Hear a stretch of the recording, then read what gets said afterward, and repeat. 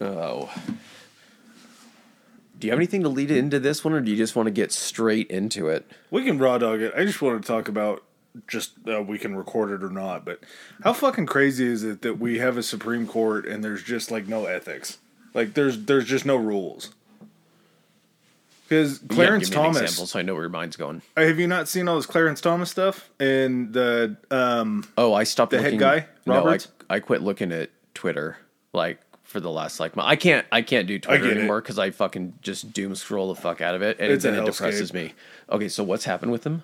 So Clarence Thomas, apparently there's a very, his name is something Crow, I believe. And Not Russell, not Cameron. No, he's this old Southern fella. Okay. That is just rich beyond his wildest dreams, and he owns a law company or a law firm. Mm-hmm. And I get Harlan Crow is his name. Okay. Harlan Crow sounds like every bad Southern person. Like It that's sounds just a like bad story. it sounds like the bad guy in like a Dukes of Hazzard-esque or Smokey and the Bandit. Someone to be like, well, what do we have here?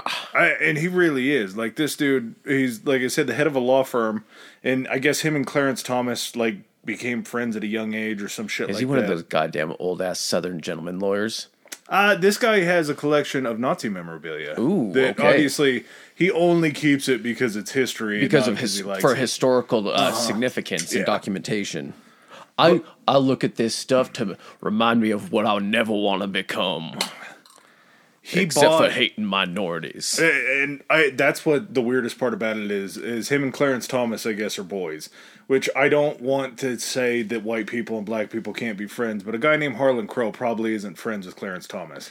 I will reserve my judgments for Clarence. I don't think Clarence Thomas... I'm not going to say anything. But I don't know how they became friends or anything like that, but they've known each other for a really long time.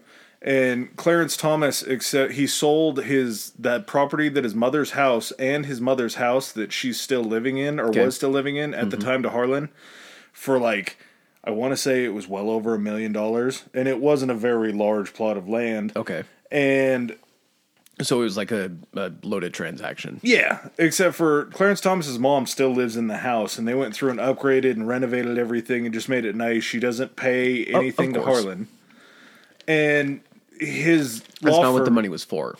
I mean, no. Yeah. But his law firm has argued like multiple cases in front of the Supreme Court. Of course. Which they don't have to disclose that shit to the ethics community. John Roberts had a very similar deal where he'd sold some land to somebody else who, again, was a very rich attorney that had argued cases and did argue cases in front of the Supreme Court. And the guy's the Chief Justice. Like, we don't have the ethics to be like, yeah, you have to disclose everything and everything that you did with everybody. Like, how is that possible? How is the highest court in the land not... Yeah, I don't... Again, dude, it's an experimental system. Like, we think that it's all just fucking figured out because it's 250 years old. It doesn't. We don't have it fucking figured out.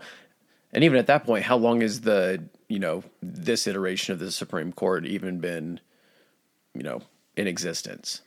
It's just still one of those things, though. Like, they have tougher ethics laws, I think, for politicians than they do for the Supreme Court justices.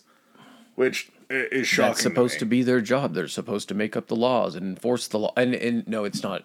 Enforce the law and everything. But they're supposed to be able to interpret what the founding fathers meant by all these previously existing laws in their own way. Like, I can interpret, like, you can put 5 people in a room and give them the same bit of information, and you get 5 different interpretations of the information. Yeah, it's just, I don't know.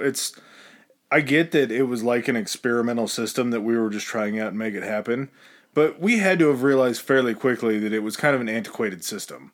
Like, we either have to abandon... Yeah, but what's the one thing when it comes down to trying to change anything that, like, is the most resistant to change? Anything that has been established or anything that we set forth within the holy papers of the, founding of the government and all that kind of stuff, that's the stuff that's not able to be changed.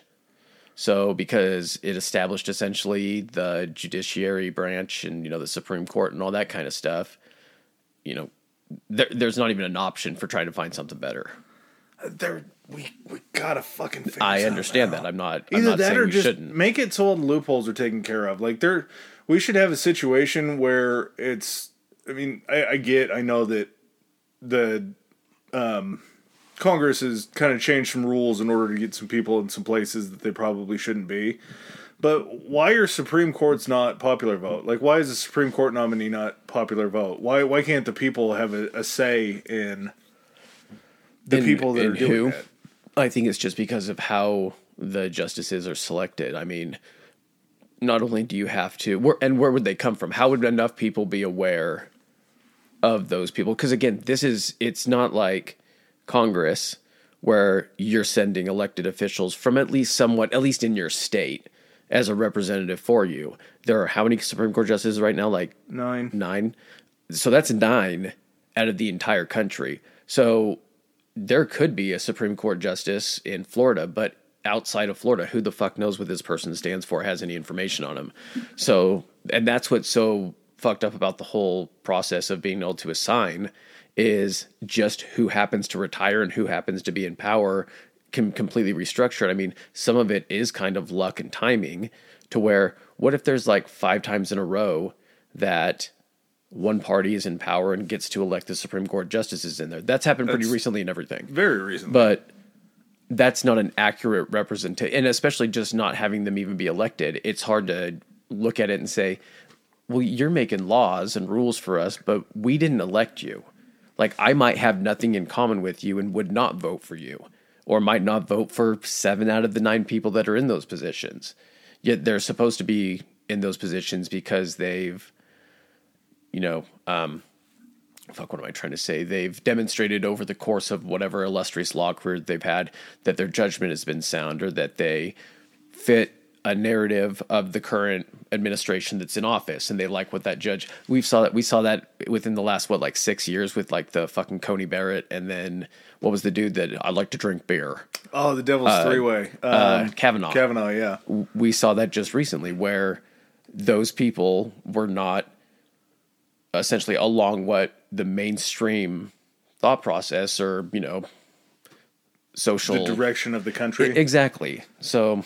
Yeah, it's a very antiquated and it's an outdated system. It's one of those things where it's in the holy text, so you can't touch it. The holy text that we've amended many, many times. Yes. Do you have a favorite Supreme Court justice? I like RGB. Just the fact that she was in there so fucking long. I think I found this guy. Do you know who Byron Whizzer White was? I feel like I came across his name when we were looking up something for Roe v. Wade or something like that. I don't know. He I don't know. I guess he was in it for a long time, but Byron White was an American lawyer, a jurist, and a professional football player who served as associate justice from the Supreme Court of the United States from 1962 to 1993. So so on the Supreme Court, or an associate of the Supreme, that's you're a judge. So was he like one of the main? He was a Supreme Court justice. Okay, and very cool to think that a football player that became a judge, like we actually saw a football player go into politics, I guess, in a way, and not be just a complete moron. Who are you talking about?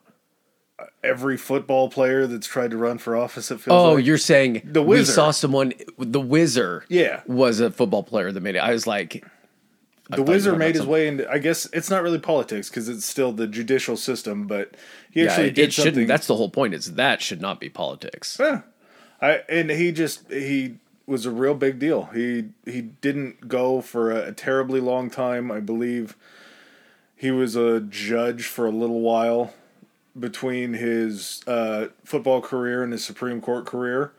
But in 1962, JFK got to a point, well, I guess it was 60 to 63 when he was in, but he got to a point, I believe it was 2 Supreme Court judges, and one of them just happened to be an old ex-football player. That kind of blows your mind, huh? Yeah, a lot of things with JFK blow my mind. Unfortunately, the blowing of someone's mind actually blows my mind. Having to watch that, dude. I texted you last night watching that documentary. Yeah. Within 9 minutes of the documentary, credits included, they went over that And it wasn't just like, we're going to keep showing you replays, and then we do the rewind to be like, see here, and the rewind. Like 4 different instances in 9 minutes of showing that section of the Zapruder film. Was it in HD, or was it still the original? It was colorized and everything. Was the original black and white? Yes. Okay, it was the colorized one, and it might have been just slightly enhanced, but I mean, it doesn't need to be any more enhanced than the original to get its point across. There's a super polished version that's out on the internet that is just shocking. Where you can probably see the matter and stuff like that. Yeah, for as weird as it is, I feel like the whole situation with the JFK assassination, like, it's just got to be fantasy in my mind, because all of the working things that happen, like, I get that it was a reality and everything like that, but when, like, you watch a Zapruder film, I just can't rationalize that as something that actually happened. Yeah. Well, if you can't guess it already, we're talking the JFK assassination today.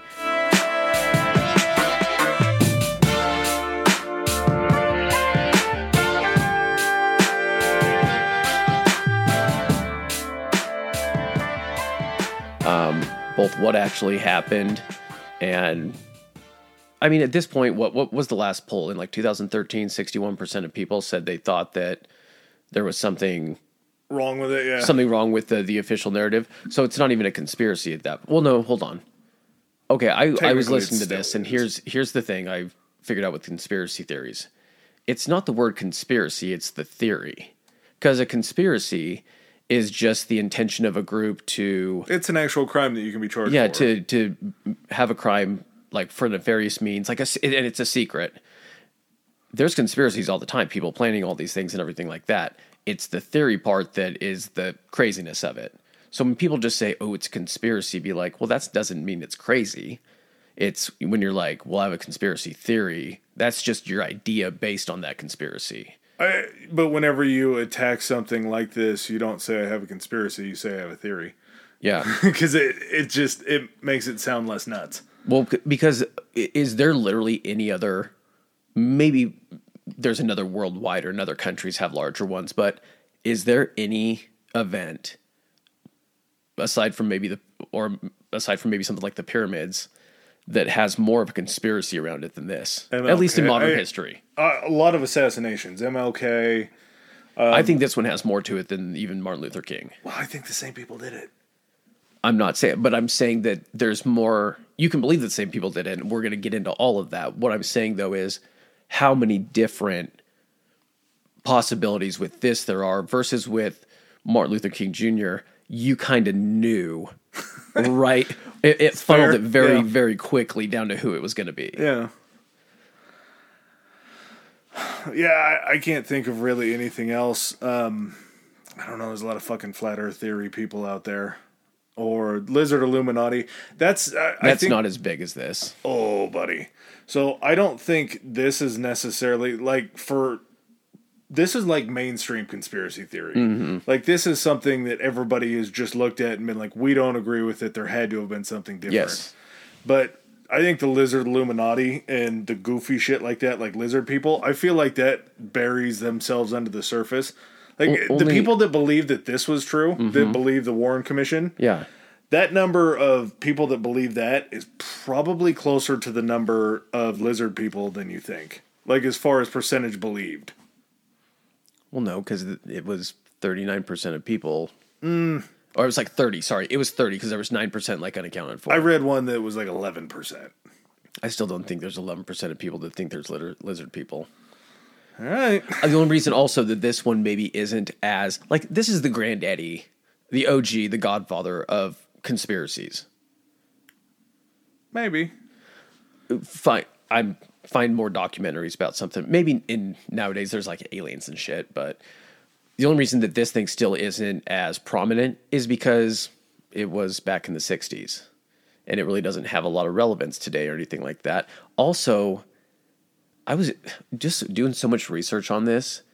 Do you feel like if, like you were saying, you watch the video and it just looks like a movie?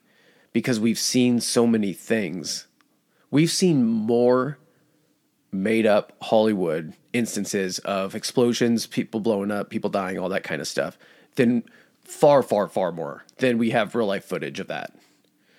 And so when like you watch like the Zapruder film and you see his fucking head explode, part of your brain is just like, that's just special effects.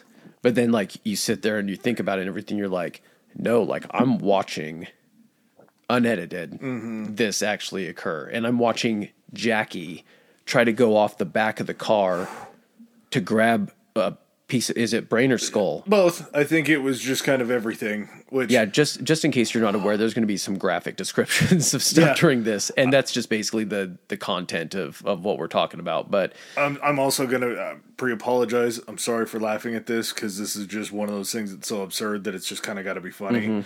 And the second thing is, I'm not going to refer to anything really by scientific terms, because I can't. Yeah, but when I say melon, it means skull. Yeah.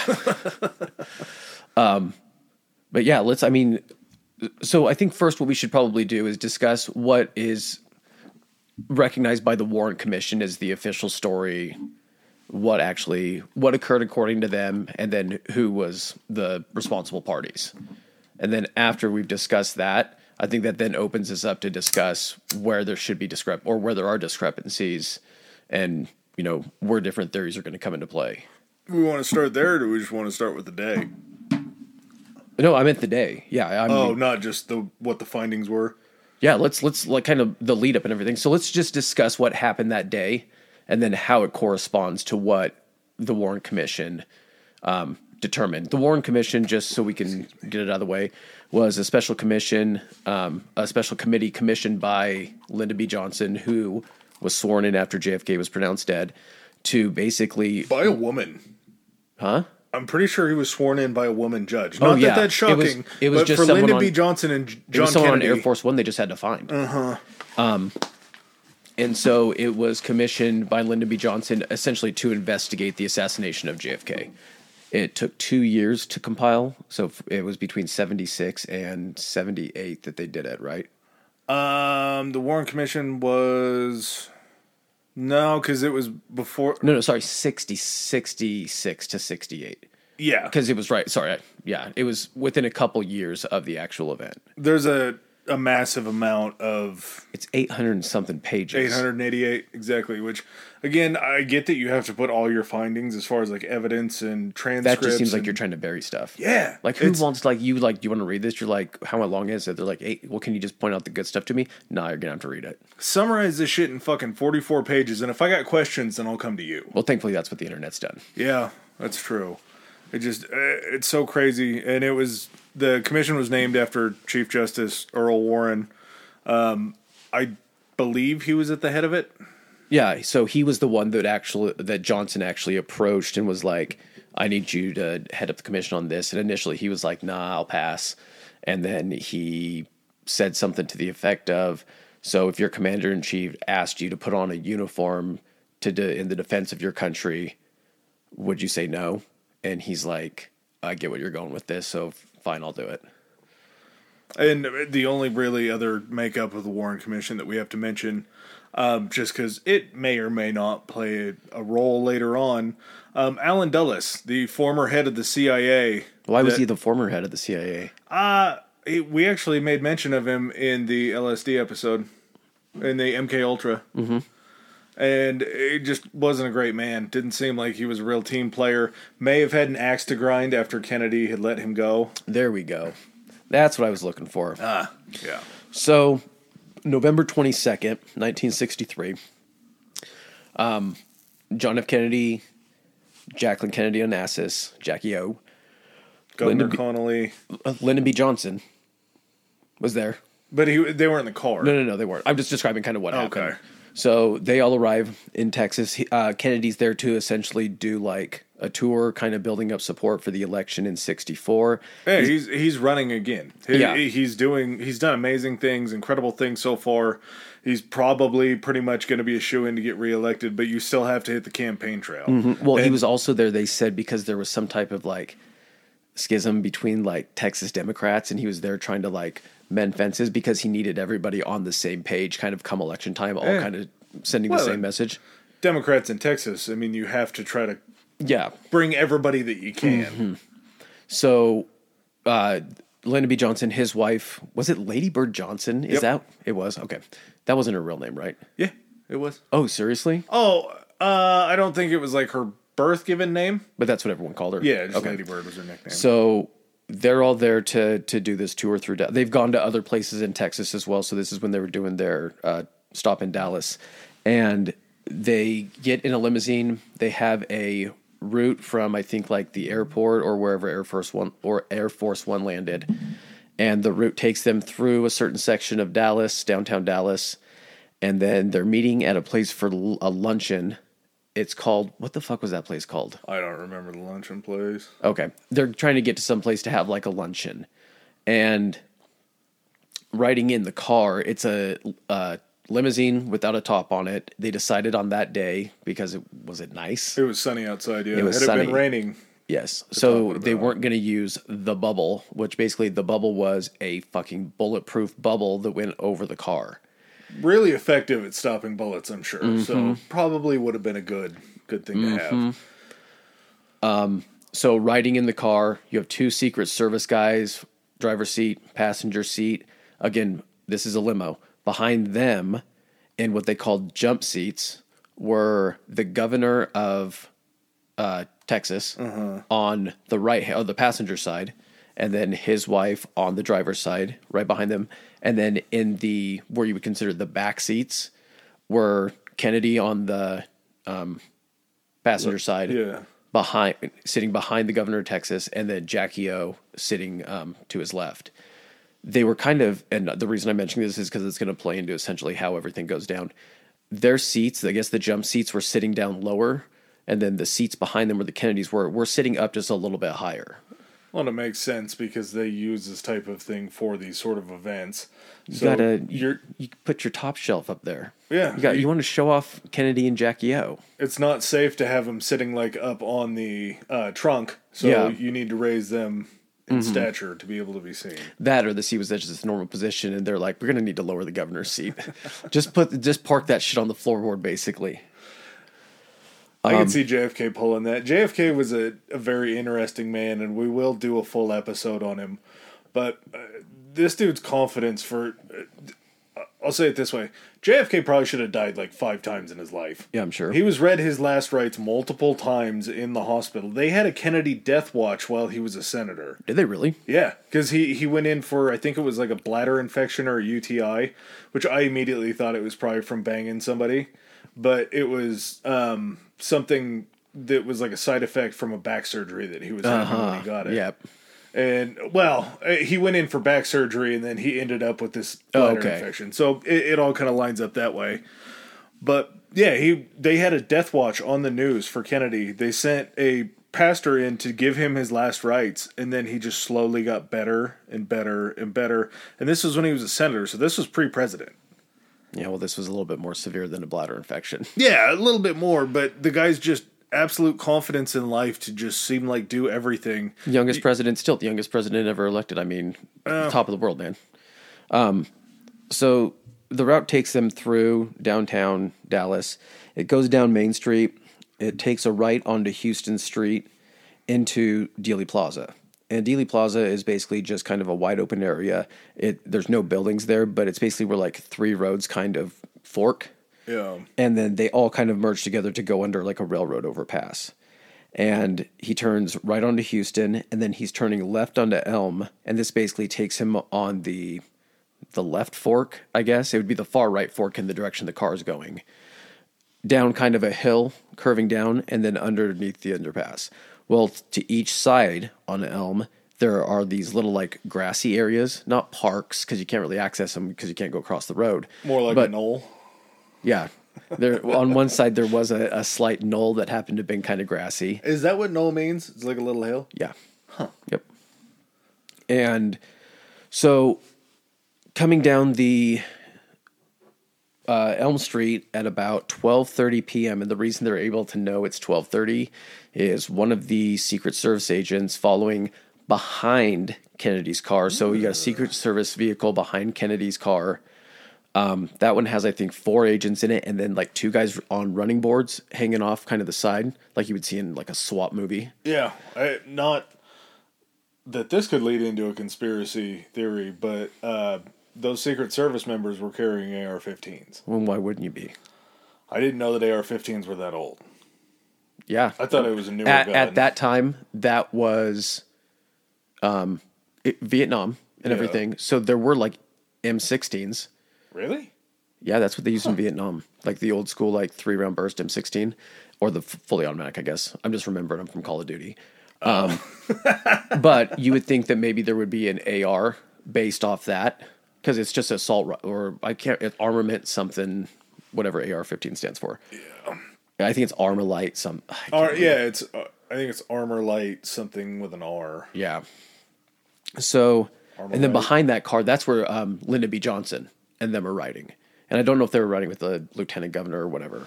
So they turn onto Elm, and as they're heading kind of down this hill and slowly curving, the car's going about 11 miles an hour. There's a gunshot, and there's going to be a debate between how many gunshots, the time between them, and stuff like that. But basically, there's a shot, it misses, a second shot, and that hits Kennedy in the back, the exposed part. So I thought it was like in the back of the neck. It was more like in his trap, down lower, just to the... It went through his esophagus? He was kind of slouching. So from the... No one's going to be able to see what I'm doing right now, but I'm going to try to describe it. So if you're sitting in a chair and then you decide to lean forward, you're slouching a little bit. So if you were to do a downward angle like the trajectory was going, it would go in through on your right-hand side, your trap just below your neck. It missed his spine. And then because of how he was slouching forward, the angle of travel came out like right, I want to say almost like where your... Clavicles come together? Where your what? Clavicles come together? Yeah, kind of in the front where you get that kind of U-shaped, like below, if you have an Adam's apple, like down below, like 3 or 4 inches below your Adam's. If you don't have an Adam's apple, it's where your Adam's apple would be, like 3 or 4 inches below that. And in the video, I mean, you can see exactly what's happening. So Kennedy in the Zapruder film, both hands go up to his neck to cover the exit wound. And then as that's happening, Jackie, there's something in the car. Someone said, like, did Kennedy say I've been shot? Because the Secret Service say there's some reports that they heard him say that. I think it was just the gunfire and the reaction. It was the gunfire and the reaction. Pretty immediate. So in the Zapruder film, he covers his neck and then literally kind of leans in, and it's almost like Jackie is trying to like put her arm around him to try to like not shield him, but like he's leaning into her. And as he leans into her, his head kind of turns, and then how many seconds would you say after that first when he goes up to his neck? It's literally like 3 seconds, maybe. Yeah, I think. Would you classify it as, was it enough time to reload a bolt-action rifle? I'll get to that. But then after that, as he's gripping his neck and Jackie's kind of like leaning toward him, basically the right-hand side of his temple explodes. And in the Zapruder film, you can basically tell when that happens. And as that happens, very important to note, his head goes backwards and to the left, as if the shot came from in front or slightly in front of him into his right. First shot goes into his back. I know you're going to offer your explanation. I'm going to be completely open to trying to rationalize it.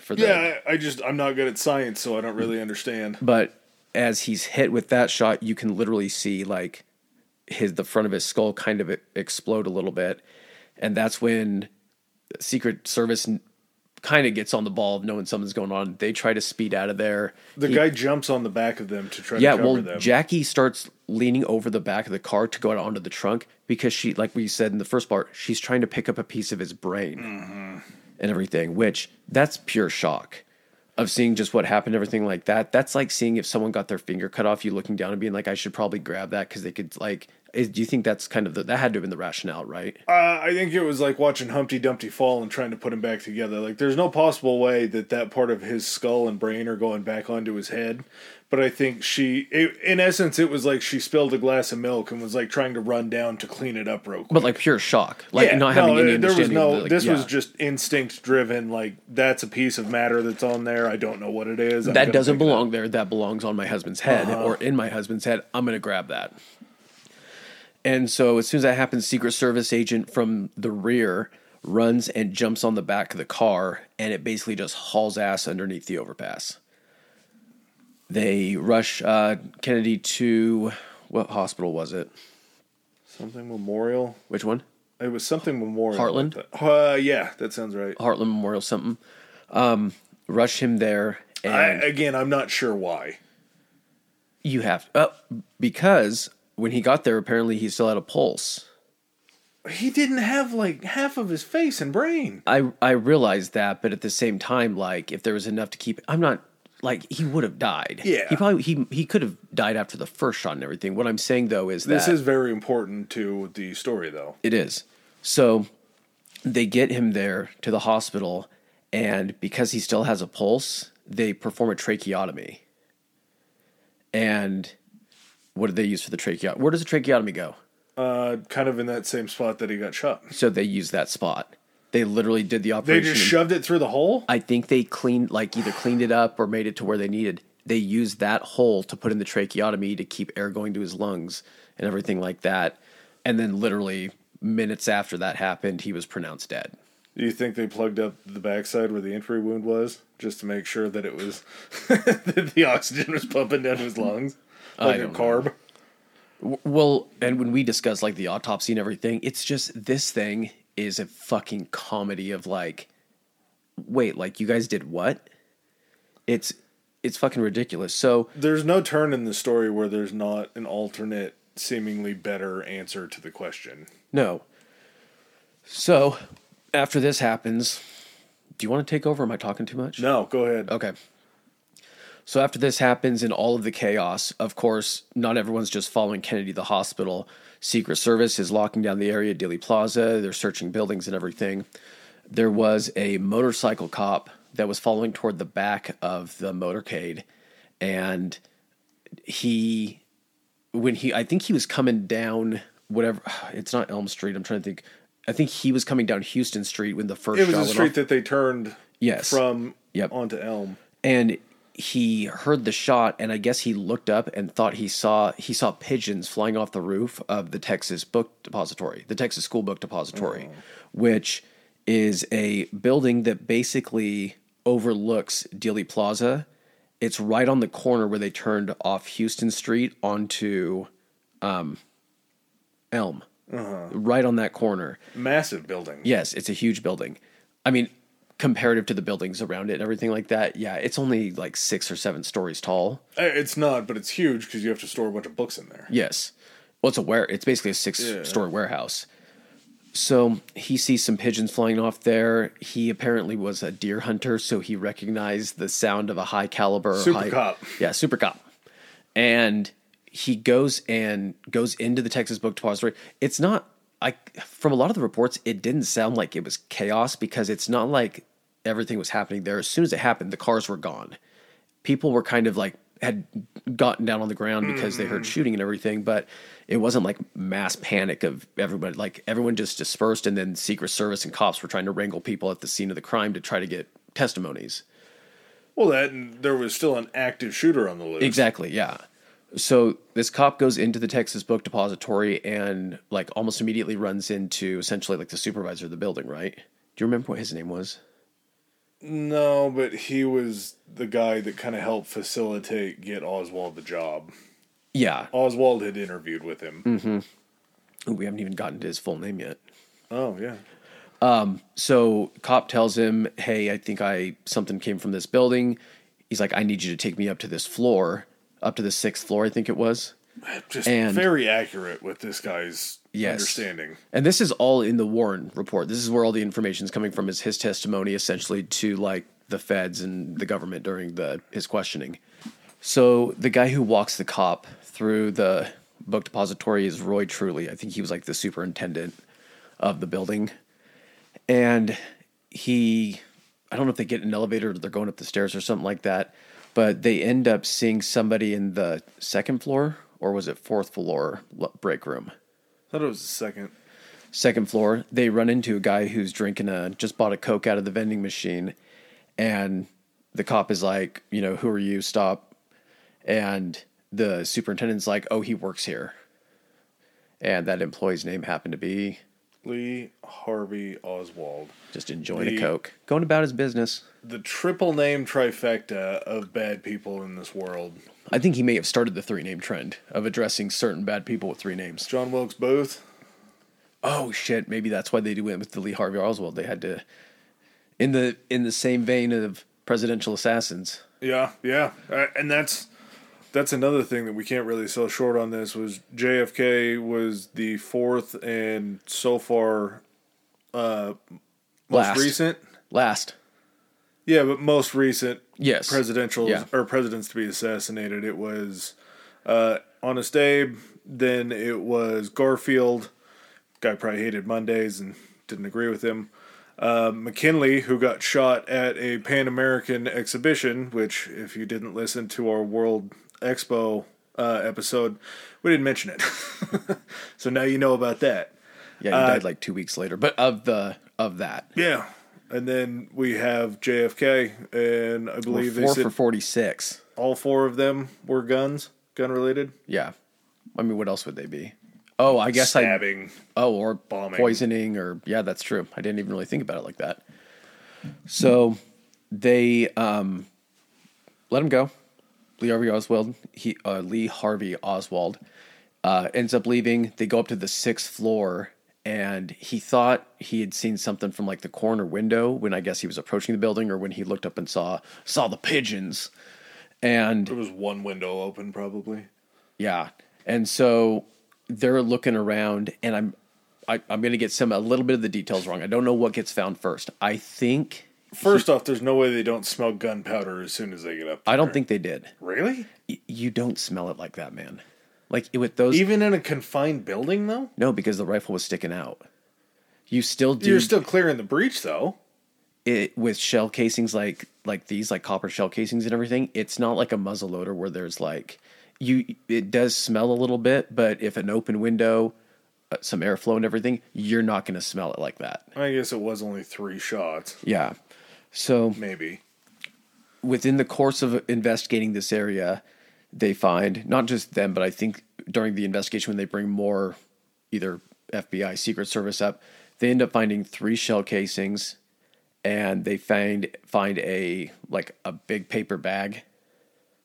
And then they eventually find, kind of wedged between some boxes or crates, I can't remember what they call them, they find what the fuck is this thing called? Starts with an O. No, it's the gun. Yeah. It doesn't start with an O. It's an hilarious name. It is the Mannlicher Carcano rifle. Oh, Carcano, C. Yeah. Yeah, no, C. The Mannlicher. It's, weirdly enough, Mannlicher apparently is German.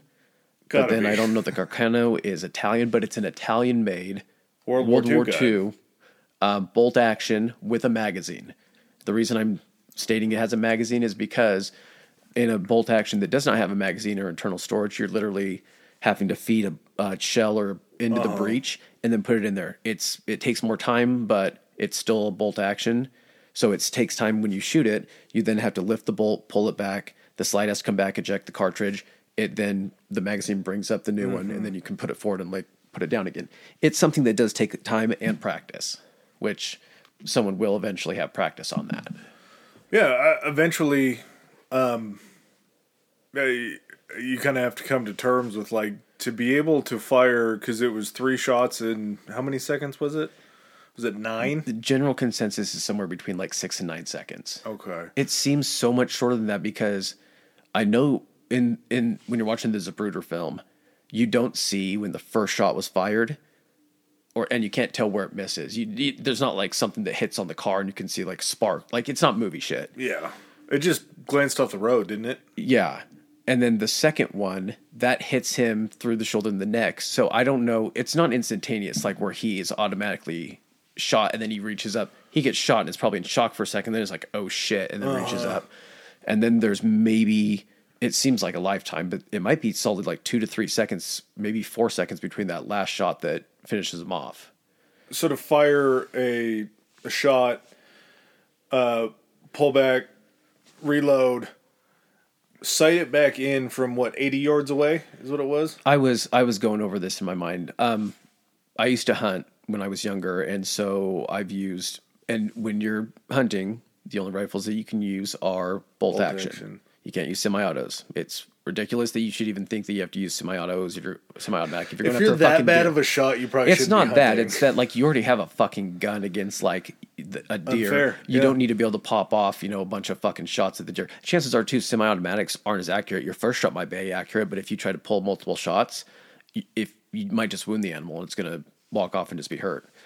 But anyway, and also at the time of the World War II technology, a lot of guns had bolt action, especially ones that were designed for marksmen or like long range shooting. Even 6 to 9 seconds, here's the thing. If he's sitting, he's in a position where he has it rested on the windowsill. So he has a stable base. It's not him holding it, trying to get a shot. He probably set himself up a decent position. I'm going to get into Lee Harvey here in a second, or we're going to talk about it. We need to discuss how he got caught, because it was very quickly that he got caught. But he was a former Marine. And during his time in the Marines, he did actually score pretty well on his shooting. He was a marksman. He wasn't an expert marksman, was he? Well, after the first time for Lee Harvey going in there, the first time he took his marksman skills challenge or whatever it is, he scored a 212, which is slightly above requirements to be a sharpshooter. 3 years later, he scores a 191, not enough to be a sharpshooter, but still enough for marksman grade. So not a bad shot. That still doesn't make this shot easy. No, and just to counteract the great numbers that you just gave, he also accidentally shot himself in the elbow one time. Yes, I'm not sure if he did that purposely to get out of it. Yeah, still. Doesn't look good. No. It's not a good look. There's something else that happens that might not be a good look either toward his marksman skills. An expert marksman that accidentally shoots himself, you're getting knocked down a few pegs. Yeah. So, but to be in a position to sight up on a car traveling away from you, going 10 miles an hour? They said like between 10 and 11. Here, this is the best way I can describe this as far as the shot goes. Hold out 3 of your fingers in the way that Americans do. Like when you hold out your middle finger, your index finger, and then your ring finger. Mm-hmm. If you're looking at those where your fingers join your actual like palm and everything, that is the underpass for where these 3 roads in Dealey Plaza are going. Yeah. If you're looking at your fingers, the one on the far left, that's Elm. That's where Kennedy's traveling down. If you were to look next to your fingernail, that's where the book depository is. And the window that he's in is the farthest one away from your fingernail, but on that same side. So it's as much as you can in that building, getting a straight line of sight. It's got a little bend to it. It's the most advantageous position in the building. Like, yes. It was well thought out. Yes. To have a downward line of sight against 6th floor, so he's up minimum 60 feet, looking down at a car traveling almost directly away from him at about 11 miles an hour. Okay, here's the thing. The car is about 240 feet away, which doesn't sound like a ton, but it's 80 yards. That's a lot. Still a lot. That's not taking into account, I don't know, the height as well, because that does add on distance to it.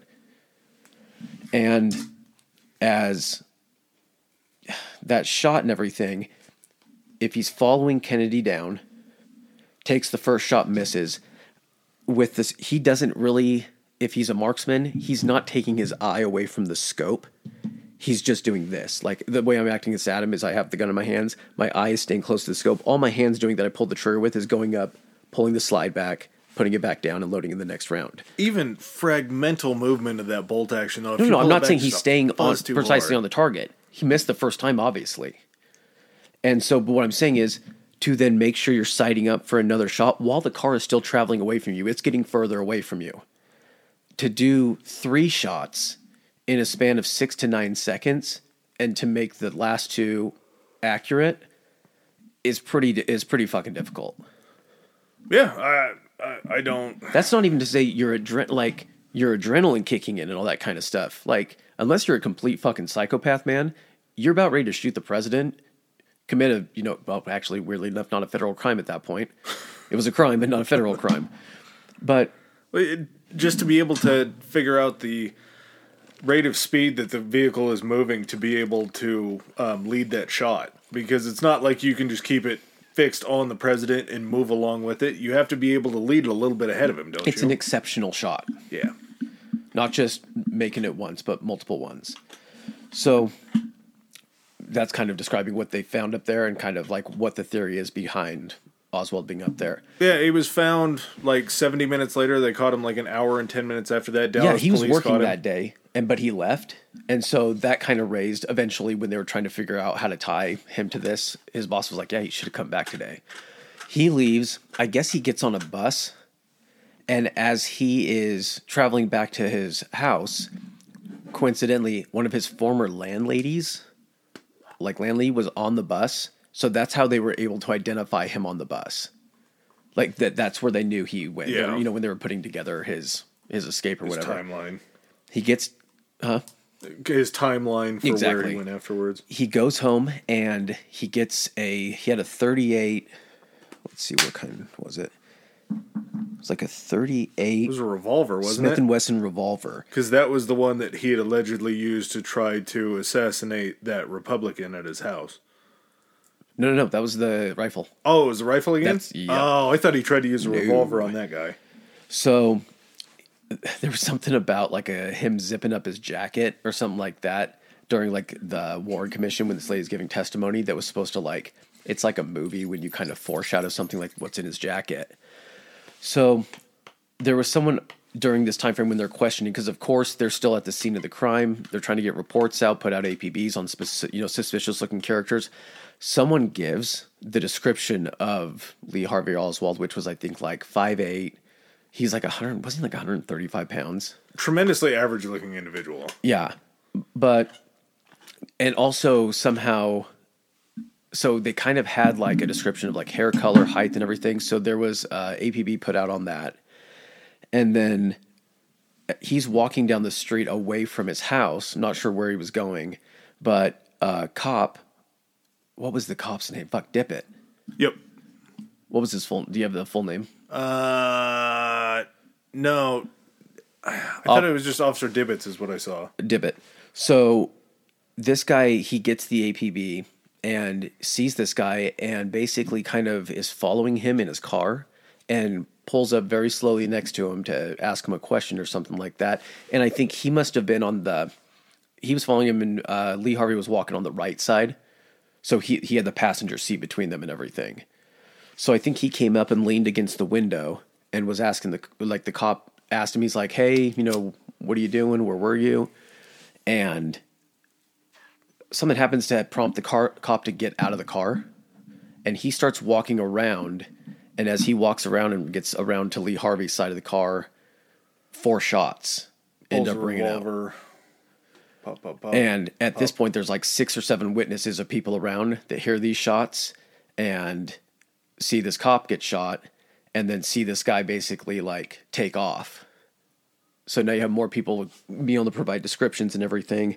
Unfortunately, Officer Dippet got shot 4 times, had tried to draw his gun because it was out of his holster and underneath him, but unfortunately he got snuck up on. How far away do you think news would have spread in Dallas at that point? Because we're only talking hour and 10 minutes. This was less than that.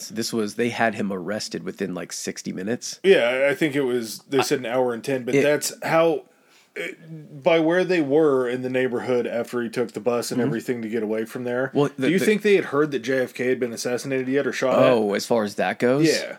I'm sure. Because in the 60s, you're not getting like immediate news. That I'm sure it's on TVs, but you're not watching TV and then going outside. There were probably news broadcast. Maybe like a news broadcast team.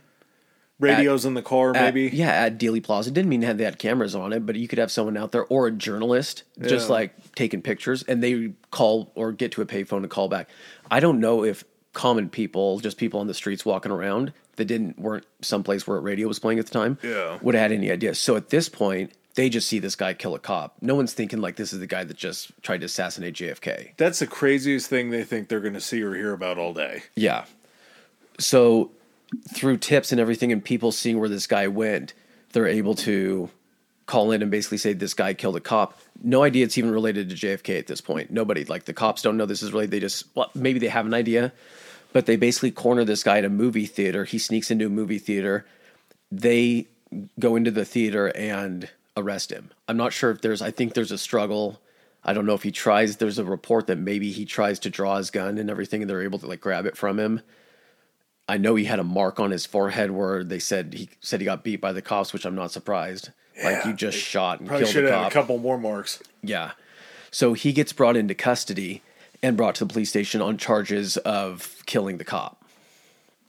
So during this time, the Secret Service and FBI are doing their investigation and start getting reports in. And then the guy, what was his name? Truly mentioned something about superintendent. Yeah, mentioned something about Lee Harvey not being there accounted for at the office, like after the time he was supposed to be there. So they start kind of putting this together. They find at this point, I think, the shell casing, so they know someone had access to the building. They put out, I think, a search for Lee Harvey Oswald, end up getting back to the police station to do this and realize that these other cops have brought in the guy that they're looking for killing a cop. Tremendous find. Yeah. And so this is basically, at this point, the conclusion's already been made that this is the guy that shot and killed JFK. Like, it's one of those things that it was already kind of made. It was laid to bear there. That was the narrative from the get-go. And from where they had him in the police station to the interrogation room, there was like a 30-foot stretch of hallway just filled with reporters. So every time they transported him back and forth, I think they said 18 times. So 9 trips, basically, Why? One there, one back. Just talk to him in the fucking cell. You got to start getting fucking information out of him, finding out there's more people. Yeah, interrogate him in there. Don't keep walking him by reporters or Reporters Plus. Well, they're asking him questions. He's saying, I didn't do this. I had nothing to do with it or anything like that. He was denying even having anything to do with, like, the cop or anything, despite literally being found with, like, the revolver on him. People watched it happen. Yeah. So, at this point, Lee Harvey Oswald is the lone gunman, and the findings of the Warren Commission, despite... we can't forget about how he ends. Oh, yeah. Yeah, so 2 days later, as they're walking him through the basement, like you were talking about, through that hallway, among the reporters, there was 70 cops. 70 uniformed officers. A lot of people, a lot of coverage, a lot of security on this guy. A lot of cowboy hats. Mm-hmm. There was I believe he was a nightclub promoter and may have had a few other positions that were less known previous positions to the people. Jack Ruby. Jack Ruby supposedly didn't they say that he was known to Kennedy, like him and Kennedy were friends or something like that. I thought they may have been in the same orbit. But Jack Kennedy pulls a revolver in the hallway. Not Jack Kennedy. Or John Kennedy. Pulls a revolver. Or, no, Jack Ruby. Jesus. Too many J's, too many Rubies. Just do Ruby. Okay, so Ruby pulls out a revolver from underneath his jacket, shoots, and kills Lee Harvey Oswald on national TV, on live TV. All these cameras. This is the most ridiculous fucking thing in a story filled with ridiculous fucking things. He is on, like you said, live national TV. They open, like, the basement door. It's in the parking garage underneath Dallas Police Station. Police department, yeah. They've taken the precautions to switch cars around a couple different times of, like, how they're going to transport him. They finally decide on, like, an armored car. And did you watch the footage? I've seen the shooting in the snippets. I haven't seen I saw maybe it was like a 10-second clip. That's probably what it is. They walk him out, and he's being on each side of him. He's got, I'm guessing, a detective, because essentially they're wearing blazers and fucking cowboy hats. Lined, look like a bunch of detectives, because they're all lining this area that they're bringing him out, this little kind of narrow corridor out to, like, the main parking garage. And then there's also, like, reporters and all the camera crews and everything. Jack Ruby literally steps out from, like, the left side and takes, like, 4 steps, and as he's taking the 4 steps, like on the last one, pulls out a gun and literally gut shots Oswald from a foot away. Yeah, how do you let anybody in that crowd ever get that close to a criminal? How is there anyone that doesn't have press credentials, isn't a cop or a federal agent or anything like that? Like, who's fucking watching the entrances to this fucking parking garage? Yeah, I imagine it wouldn't have been hard for him to get fake credentials from somebody. He seemed to be a pretty well-connected guy, so he could have snuck his way in. He didn't have, as far as everything went, he did not have fake credentials. He apparently, some of the cops in town knew him. Weird that like a nightclub owner or promoter and everything like that would just be friendly with like the cops in the town and everything. Yeah. Apparently he was, so some of them knew him. So like, I don't know if they were like, hey, Jack Ruby just wants to come watch Oswald get taken out, or he's walking in the garage like, hey, Jack, what's going on? He's like, oh, just watching like... You don't have a gun on you, do you? Oh.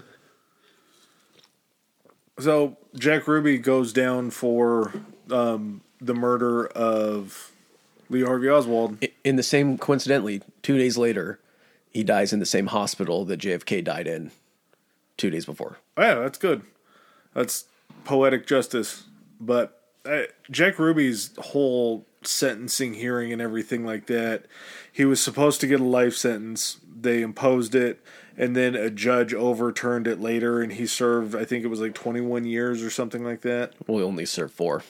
Or I think it got commuted down to 21, and then, he only served 4. Yeah. Well, no, he didn't only serve, he only served 4 due to the fucking heart attack. Yeah. Yeah. But still, he could have been... So it's tied up then, right? Well, you'd think. I mean, yeah, JFK's dead, but you got the guy that shot him and killed him. That guy got shot and killed. Got that guy. Without divulging any information or giving his motives or anything like that. So that's very, very clean. And then, yeah, the guy that ended up shooting him dies 4 years later of a heart attack in jail. No loose ends, right? Well, I don't know. I mean, how great of a story that is. It sounds... There's some things that kind of make you scratch your head, but it sounds... Well, Adam, that's the official story. That's what the Warren Commission, this committee, put together to investigate the assassination of a president. I mean, there wasn't anybody on that commission that had anything against JFK or would try to just sweep anything under the rug, right? I mean, nobody had an axe to grind. Yeah, nobody at all. Not even the guy that was the head of the CIA. Dulles, yeah, Alan Dulles. The whole idea behind the Warren Commission, it all makes total sense. You have to get that figured out, and you also have to be able to explain that. Like, anytime there's a massive issue that happens, whether it was 9/11, really any major national tragedy that happens, there's always a commission that's put together to find out all the facts, to get all the information, to compile everything, so that way the final report, which, like we said earlier, Warren Commission final report was 888 pages.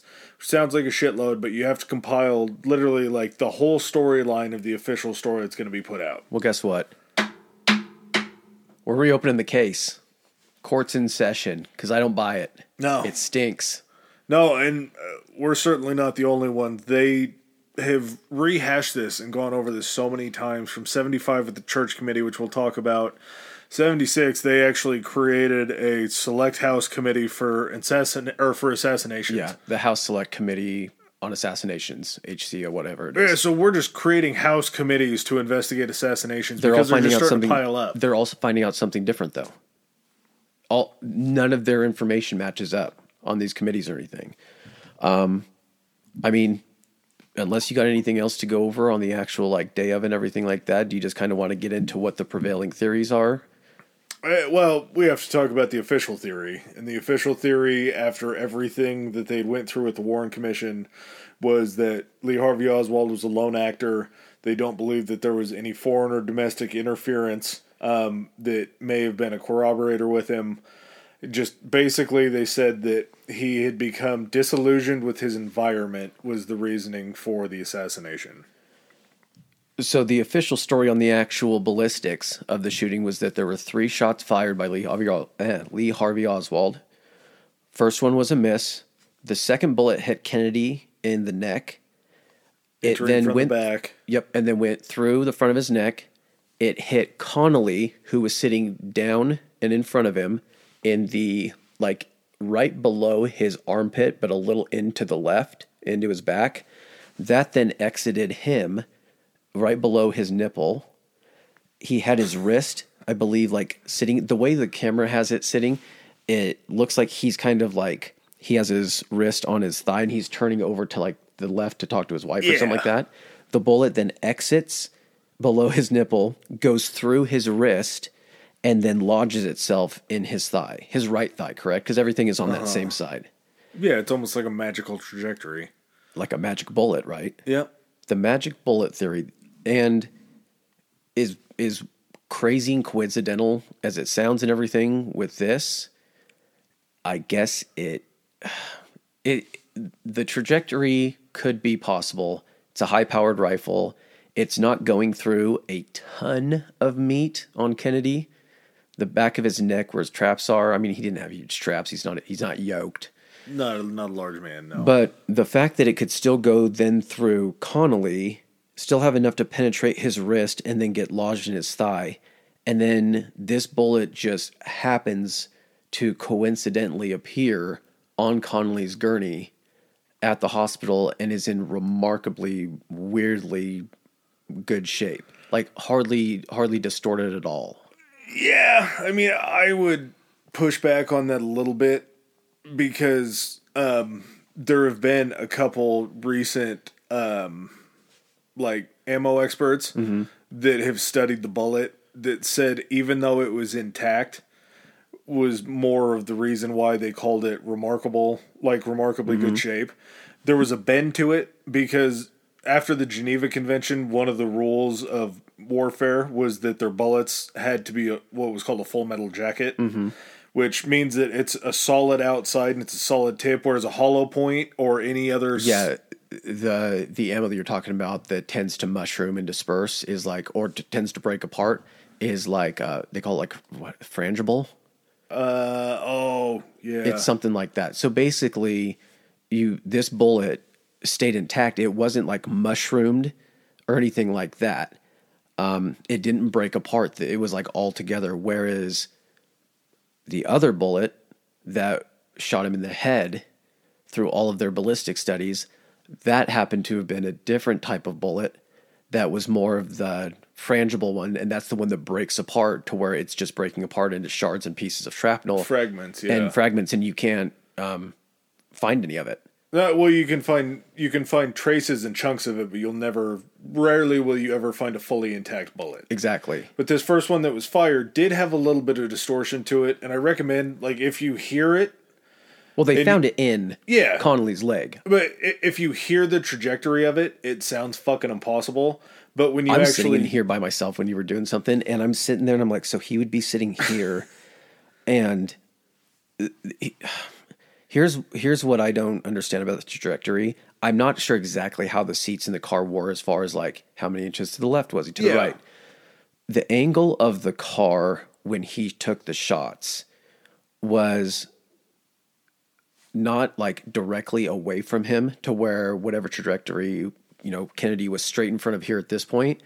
It was almost to where if he fired, the bullet would have hit Kennedy and gone almost a little bit like in, a little bit more right, and then left his body a little more to the left of where it had entered, like in a straight line. It was a little bit more off center. Yeah, so for it to go into Kennedy's back and then exit, it almost felt like it had to be a straight on shot, or Connolly had to be leaning, or Kennedy had to be way over to like the right, the way that the car was positioned and everything.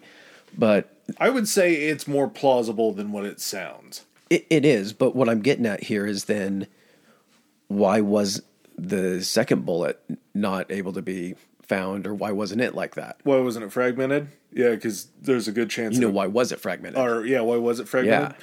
Probably because it's a good chance that it came from somewhere else. Because as you were talking about with the loader in the bolt action that he was using, it had the magazine in the bottom of it.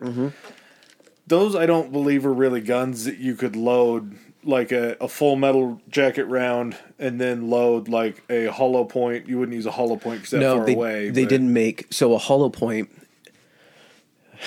as far as like caliber of rifles like that, it's possible that they made some variation of a hollow point, or they make them now for like deer hunting and stuff like that. Basically, you have the round, and then the tip of it is almost hardened plastic. So that is like... As it enters, it can... Yeah, but because the plastic essentially can disperse or break apart, it then almost looks like a hollow point inside and can react kind of like a hollow point by dispersing and causing a larger exit wound and more damage. So, but you're going to get more accuracy because it's a solid point in That's front exactly of it the point. So that's the why air. they didn't make rifle rounds as hollow points, because it's traveling through the air. Even that non-aerodynamic, it'll throw off your precision from a long range. That's why only pistols that you're only meant to, shoot from 15 to 20 feet away. Handguns. Why you can have hollow points in those. But it just would have had to have been a different bullet. It would have had to have been loaded in the magazine as a second round that you would have had to have known. Actually, I guess it would have been third round. Yeah. Because the first one was a miss, second one was a hit, third one was the one that dispersed inside of his skull. So I don't know how you load two of the same round and then one of a different round. Like, you're not going to be able to match it up that much. I have a sneaking suspicion that if it was Oswald and Oswald did fire the first shot and hit him in the skull, there wouldn't have been a second or third shot fired. Had he hit him first? Yeah. Had he not missed the first time and had the second one looked a little bit more critical? Well, had he hit the first one and it would have been a critical shot on that first one, I don't think the second, whoever was that second shooter, would have even had to shoot. An insurance policy. I think that person, and we'll talk about that a little more in depth, I think that person was there in a position to where if they were far enough away from Oswald and he missed, that person could still take a shot. You think second shot or third shot? Whatever shot needed. I don't think the plan was that if Oswald missed, Kennedy was still not to reach that underpass. They had a position established that was able to take a shot were to get out of the capabilities of Oswald. Allegedly. We're out of the official Warren Commission talk when we say that there could be a second one. The official Warren Commission findings were that he was a lone actor that did it by himself. Yes. Without the support of a foreign or domestic government. Yep. And the stuff that we're going to talk about, like, it's not... Some of this stuff might get a little bit... It's not even into ridiculousness. It's more like finding connectivity between the threads and everything. But when... The reason that 61% of people believe that this isn't the official story is because a lot of the other evidence and things you're looking at, it doesn't line up with what the official story is in a very clear way. No. And... There's so many theories and so many things, and this is sort of my take on it, and it's just a few things that we can run through as to things that happened during Kennedy's tenure as president. So are we going to group these into essentially how they tie into... I have essentially some three prevailing theories that we can then kind of tie everything what it falls under as far as like the motive for those theories. Yeah, and this is just one theory. You're going to notice a very common thread through all this stuff. But prior to the assassination, January 20th, 1961, Kennedy takes office, and he shifted policies of the Cold War from more of like a defensive, offensive stance to be like, we need to talk about this. We need to get it figured out. A diplomatic stance, basically. Yeah, I need to go meet Khrushchev. Him and I have to have more talks. Like, this doesn't have to end in nuclear war, basically.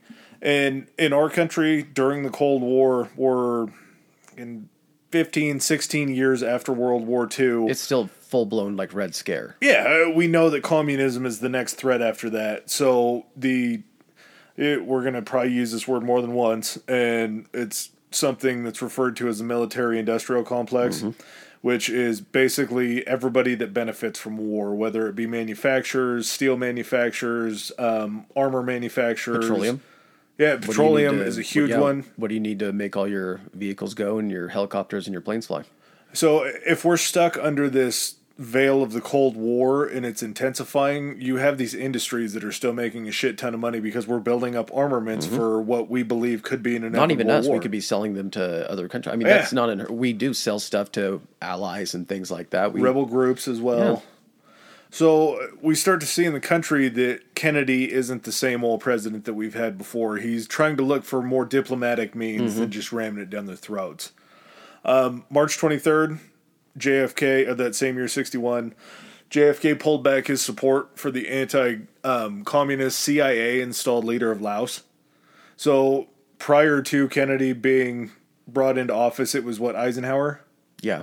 Which Eisenhower gave a speech against the military-industrial complex.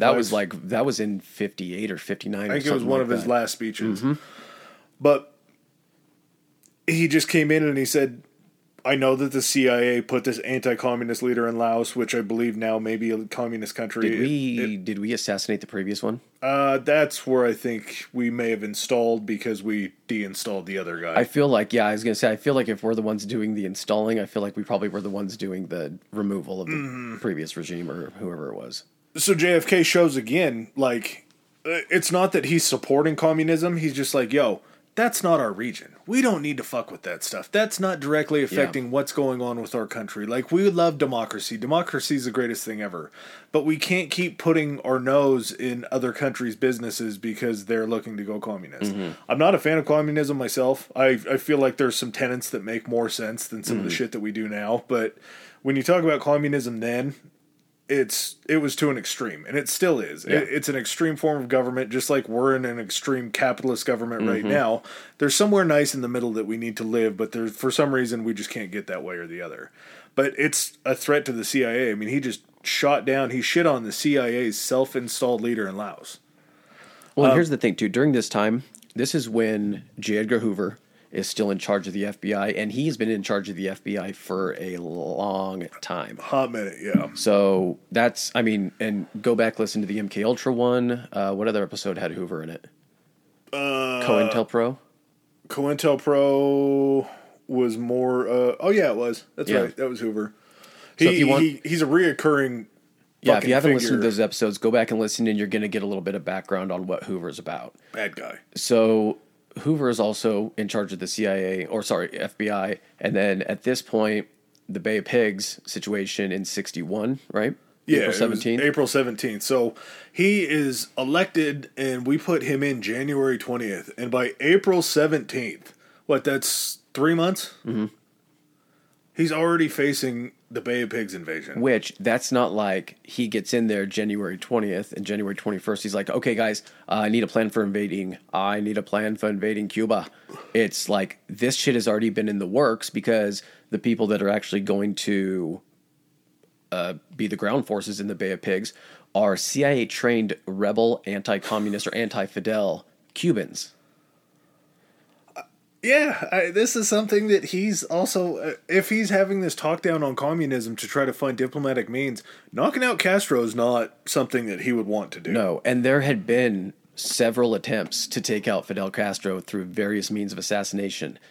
Poisoning, did they actually try to send a hit squad or something like that? Yeah, they got picked up on the beaches, it was very quick. Yeah. Which I believe the Bay of Pigs was the same move, but what JFK didn't do was they asked him to authorize air cover from the Air Force to be able to protect these rebel forces that they had trained to go in there and do it. JFK's like, fuck no, dude. I'm not doing that. He's like, this isn't even my plan. Yeah, this is on you guys. If you guys can't make it happen, I'm not going to usher this along. I don't agree with it. So the Bay of Pigs was a massive disaster, and it just blew up in the CIA's face. Well, and JFK still took heat for that, though. Yeah. That's the whole point. He was in office at that time. That's the big thing, is when something happens and you're in office, the last thing on people's thoughts is, who actually planned it? Whose call was it? Yeah, whose call was it? Because if it happened during your administration, you had to have the final call on it, regardless of how long it had been in play or anything like that, or who actually came up with the initial plans. Well, not to mention, since this was a CIA plan, we weren't blasting it out to the airwaves that this was a CIA operation. And had it succeeded, we probably wouldn't have heard about it. No, it probably never would have come to light, huh? Yeah, I never thought about it. It would have just been a nice, smooth, easy transition that the American people were told, hey, guess what happened? Fidel actually retired. And, we got someone else in there. One big thing that came out of the failure of the Bay of Pigs invasion was a few months later, he actually passes an order that strips the CIA of all military or clandestine operations and gives control to, it was the Joint Chiefs of Staff, right? Yeah, so he moved it into his cabinet. Mm-hmm. Which makes total sense, because why would you want a very secretive organization fucking stuff up overseas? Mm-hmm. One that you obviously don't feel like you have a lot of control over, which is why he removed Dulles from essentially that position. And another thing, too, with kind of the writing on the wall, there was a really strong belief, and I think that it was also based off of things that were said, that in 1964, when his re-election came up, that one of his first actions after the re-election was going to be to forcibly retire Hoover.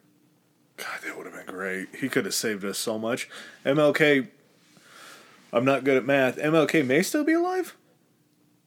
Maybe. There's a chance, yeah? Possibly. Old, but maybe. So at this point, you have trying to remove somebody who had 30 plus years of doing whatever the fuck they wanted with the FBI, regardless. And then you take out the guy that's in charge of the other government agency that does shady shit. And you've definitely made some enemies within the government.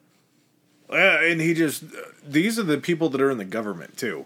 This isn't, again, he's trying to get away from the war. So all the manufacturing jobs that come with... Didn't he start talking about pulling out of Vietnam, too? That was one of his first things coming in. He's like, I'm getting us out of Vietnam. He was openly speaking about leaving Vietnam, which I'm sure probably would have come in his second term, too, just because it would be after the election. Yeah.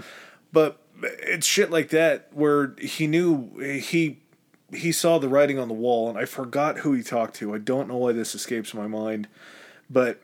I think it was somebody within his cabinet or something like that had been over in Vietnam for like a French war with Vietnam. Mm-hmm. Well, that's how it kind of started.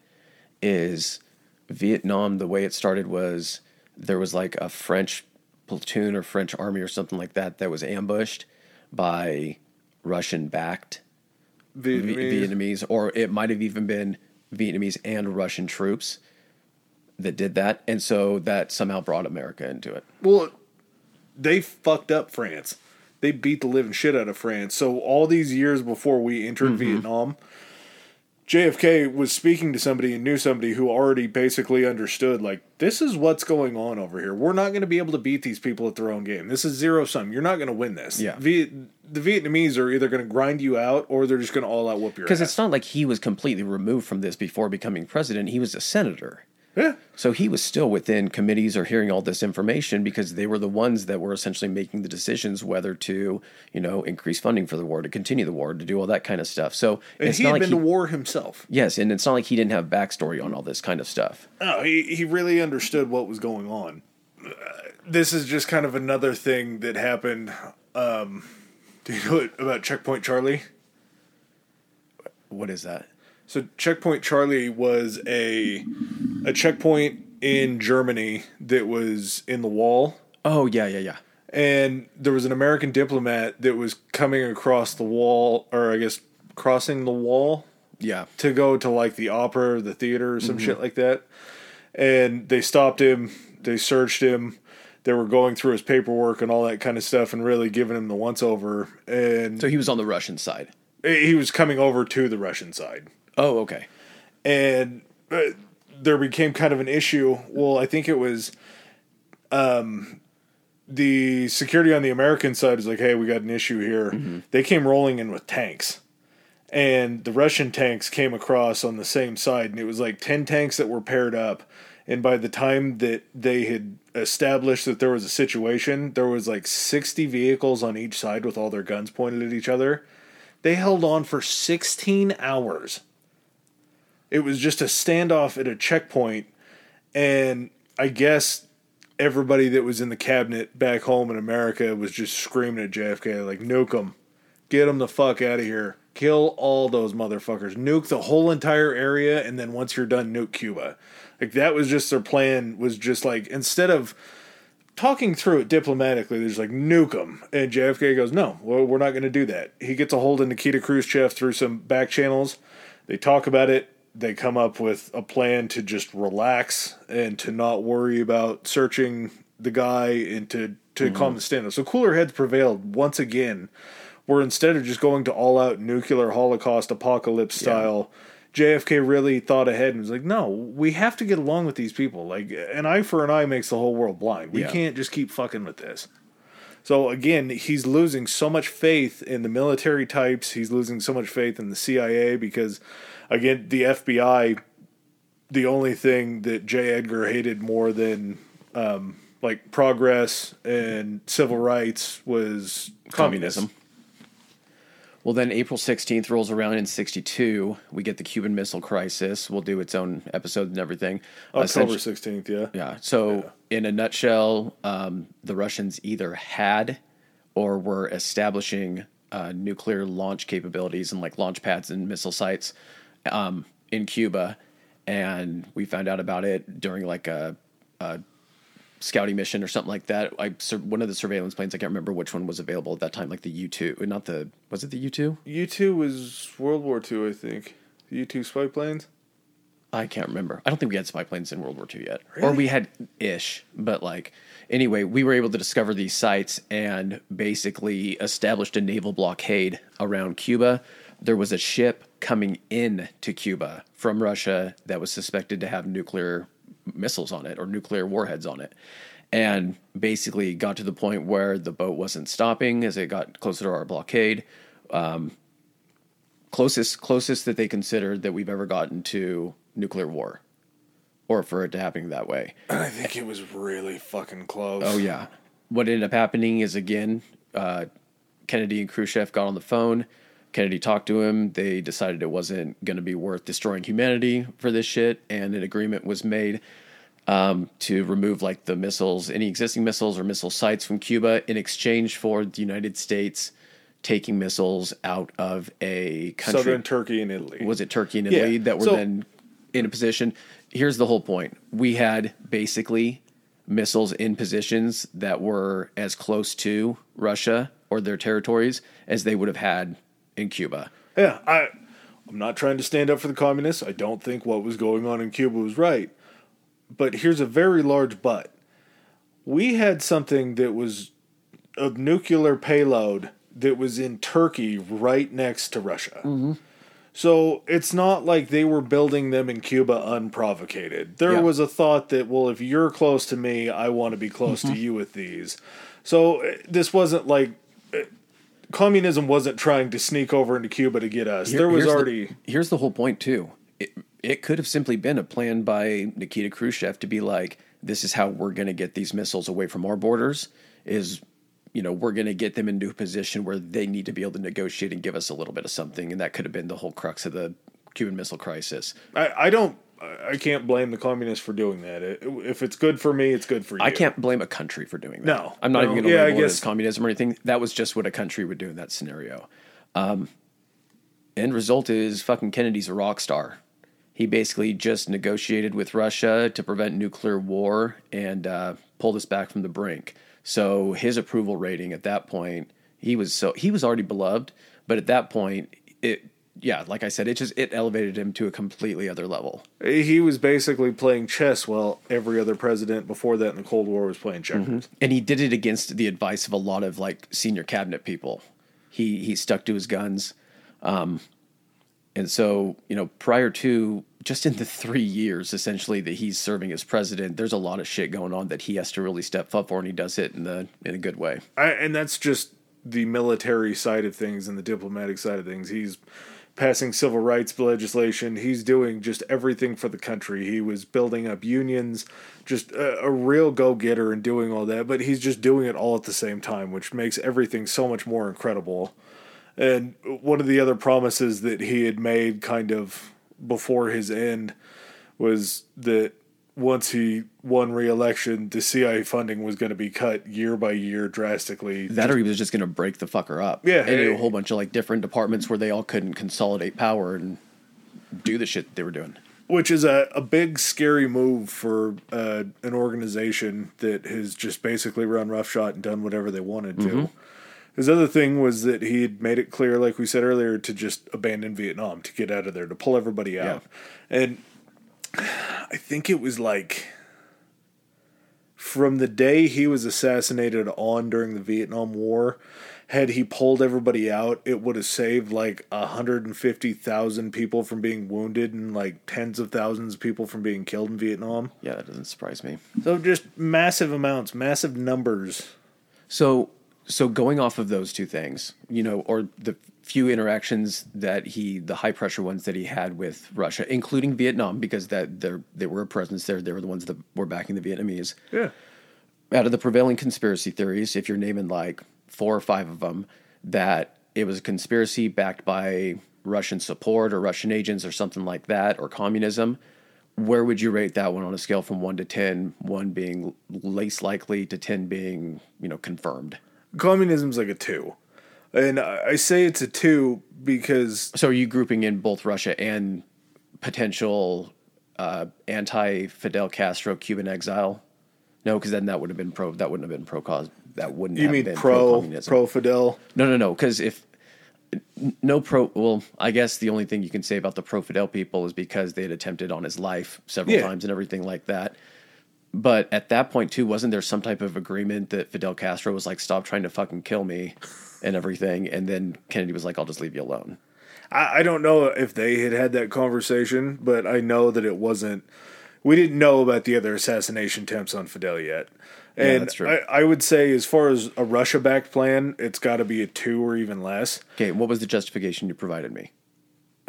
Just because Khrushchev was never in a better position. When they were bargaining and going back and forth and being diplomatic about things, they were trying to find a common good to end the Cold War. They were accomplishing stuff. Yeah. And it would by have all been nothing accounts, but advantageous for him, for America to pull out of Vietnam. If he's pulling out of Vietnam and he's not backing the Lao CIA-installed anti-communist leader anymore, he's not necessarily allowing it to flourish, but he's just like, you guys do your own thing, we'll do our own thing. We can figure out how to coexist. Yeah.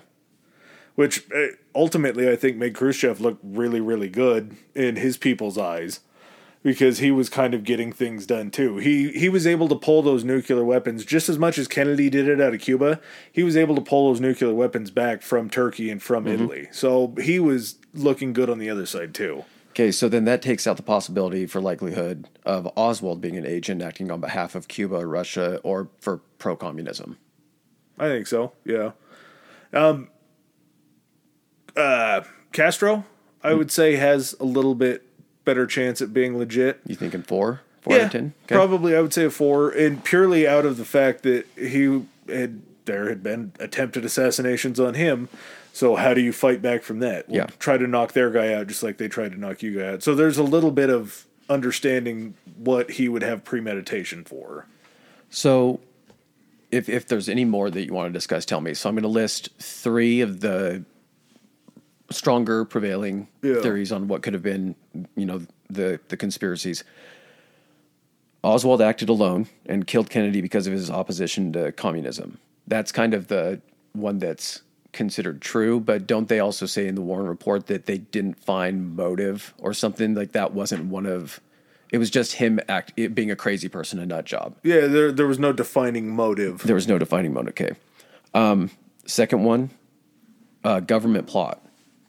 Essentially a conspiracy to kill Kennedy by people within the government, not the government as a whole, all being on the same page, but certain actors. The U.S. government. Yes, certain actors within the United States government or agencies that determined that he was a threat to essentially what they had planned and needed to be removed.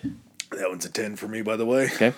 And then I'll go with third being it was a mafia backed and planned hit job because previously Kennedy, when he won his election in 60, he actually won Chicago, and by that he won Illinois, which wasn't planned to go his way or something like that. That was like almost one of the swing states or the deciding states, and part of that was accomplished because he had the backing of the Chicago mob and the union and Teamsters and those organizations. He won the popular by, I believe it was 0.2%. Yes. So very razor thin margin. And and then as soon as he gets into office, him and his brother literally just start cracking down on organized crime and making it much more difficult for people to operate. So one of the theories is that because of that, the mob didn't like where things were going, didn't feel like he was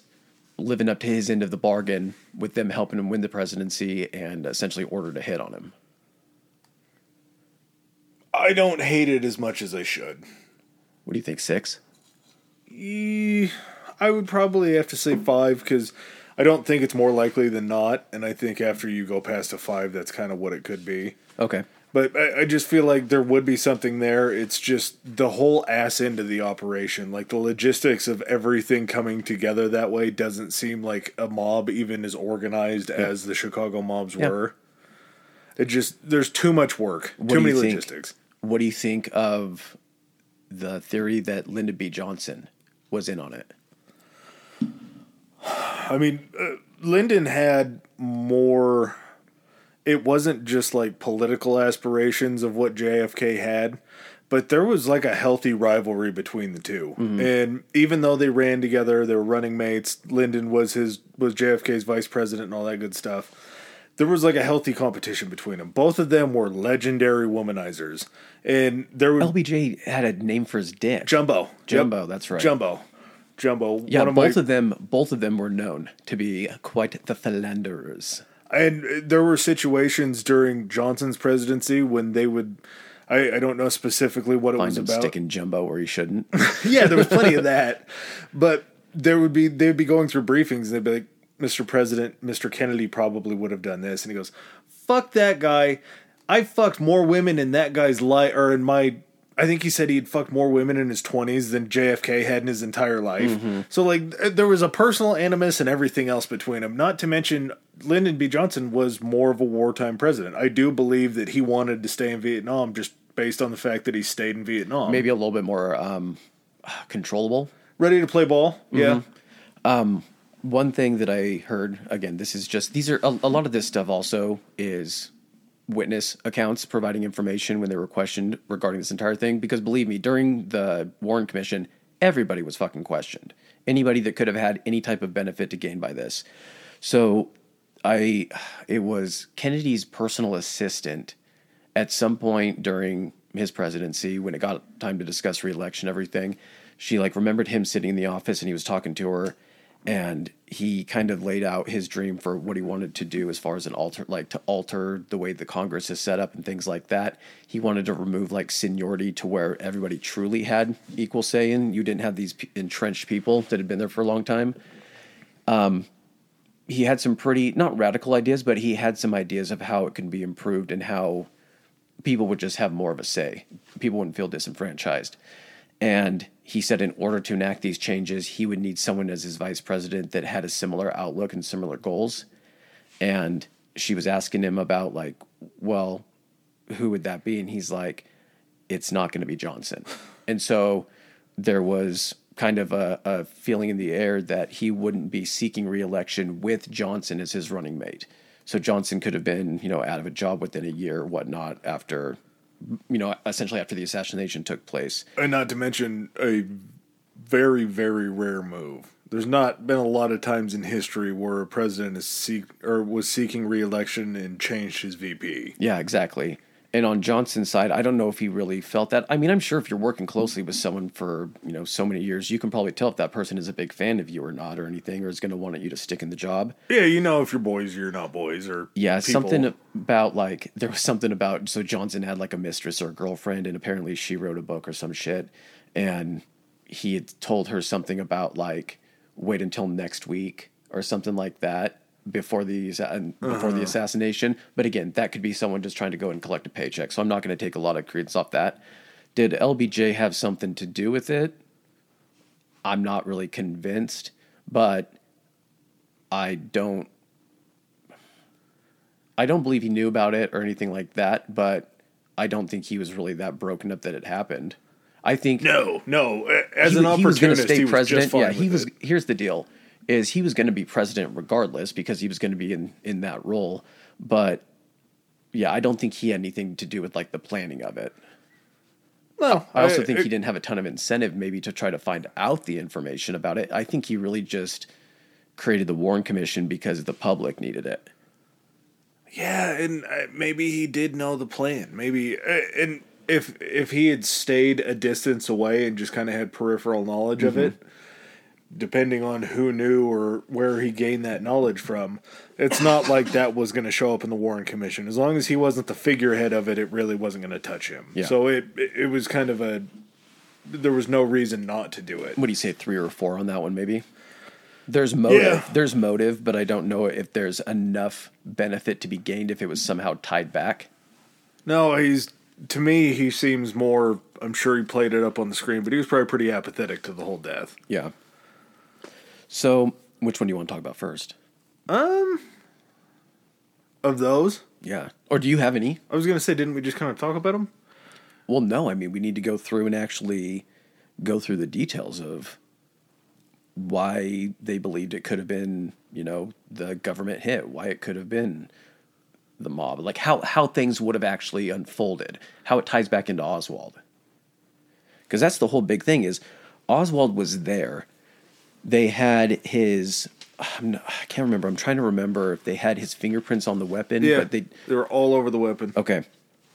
There's a couple details about Oswald that I want to go over that will tie back into essentially what they believe could have been his participation in it and his role. Was he the mastermind? Was he a player? Or was he a patsy?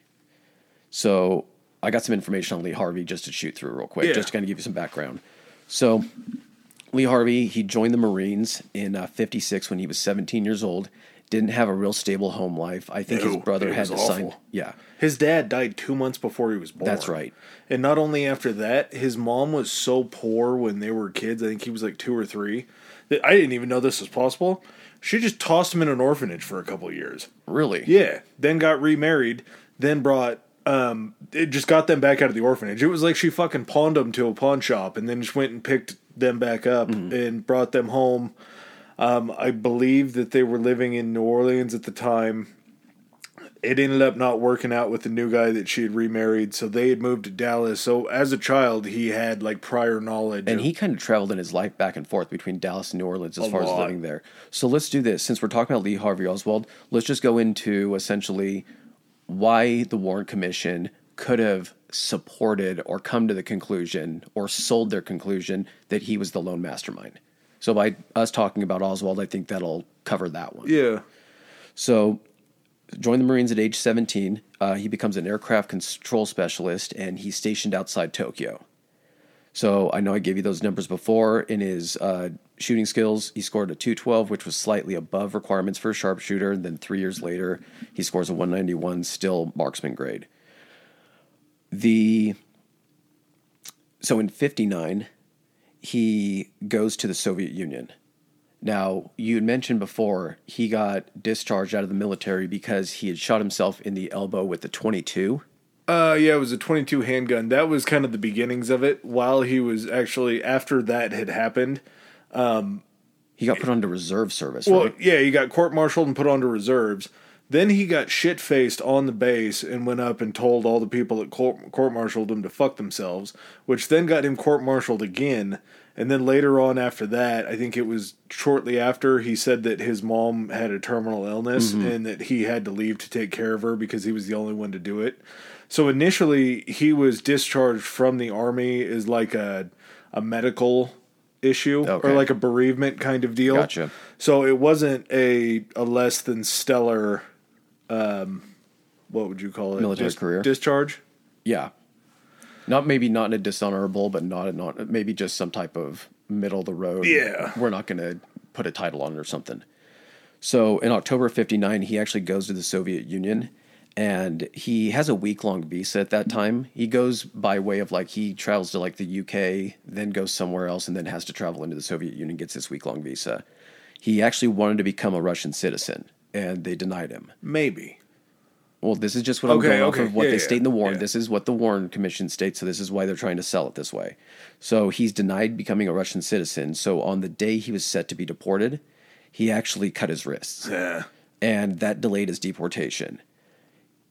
At some point during this kind of delay and everything, he offered information regarding Marine Corps procedures or something that he could provide them as far as aircraft capabilities or something like that. Part of his time being the air specialist or whatever you're talking about, he had achieved a high enough rank to where he was allowed in with some of the top secret information that they had. Their version of top secret, not in relation to his job. Yes, that kind of information. It was privileged information for what he was doing. So he offers basically that information to the Soviets in exchange for citizenship. Basically, Russia gives him a government paid apartment. I don't think they give him citizenship, but they kind of are looking to maybe see what he knows. and they gave him some financial assistance. He develops a relationship between 60 and 61 with a woman named Ella. He proposed, and she was like, nah, I'm good. And then later in 61, he marries this woman named Marina, and they have a kid like a month. They get pregnant like a month after they get married, and they have a kid in 62. He had to shut that first bitch up. So in June 62, the U.S. Embassy, he kind of gets disillusioned with Russia and everything like that, probably because he's living in like an industrial block. It's not like a fancy apartment they give him. They give him like a worker's apartment. And he goes to the U.S. Embassy, and they give him a repatriation loan of like $435. Basically, here's some money to get back to the fucking States. Well, and prior to him leaving, he tried to renounce his U.S. citizenship. And that's right. He never got around to it, though, right? In the process of it, he never actually filed the paperwork, and the U.S. was like, whatever, just let him go. So when he came back, he was still a United States citizen. And he brought his wife and kid. Also filled out the paperwork for his wife to bring her over as like a married spouse and do all that and make her a naturalized citizen. Never got around to turning that paper in, but somehow she got accepted too. Weird. Yeah. Like someone helped push it through. So in skipping forward, so I think, did they move to Dallas? They were outside of Dallas. Okay. I want to say it was New Orleans because he ends up. They basically find out that while he's over there, the military finds out that he's over in Russia, and they're like, "Well, that's not taking care of your mother, and that's why we discharged you. Unless she was over in Russia too, and you were over taking care of her, that definitely wasn't that." So he ended up getting his discharge downgraded to a less than honorable, and that basically fucks him for forever. Because any job that he tries to go get after, they always will see that on your resume or your background check that you were in the military and then received a less than honorable discharge. So he's having a hard time finding a job.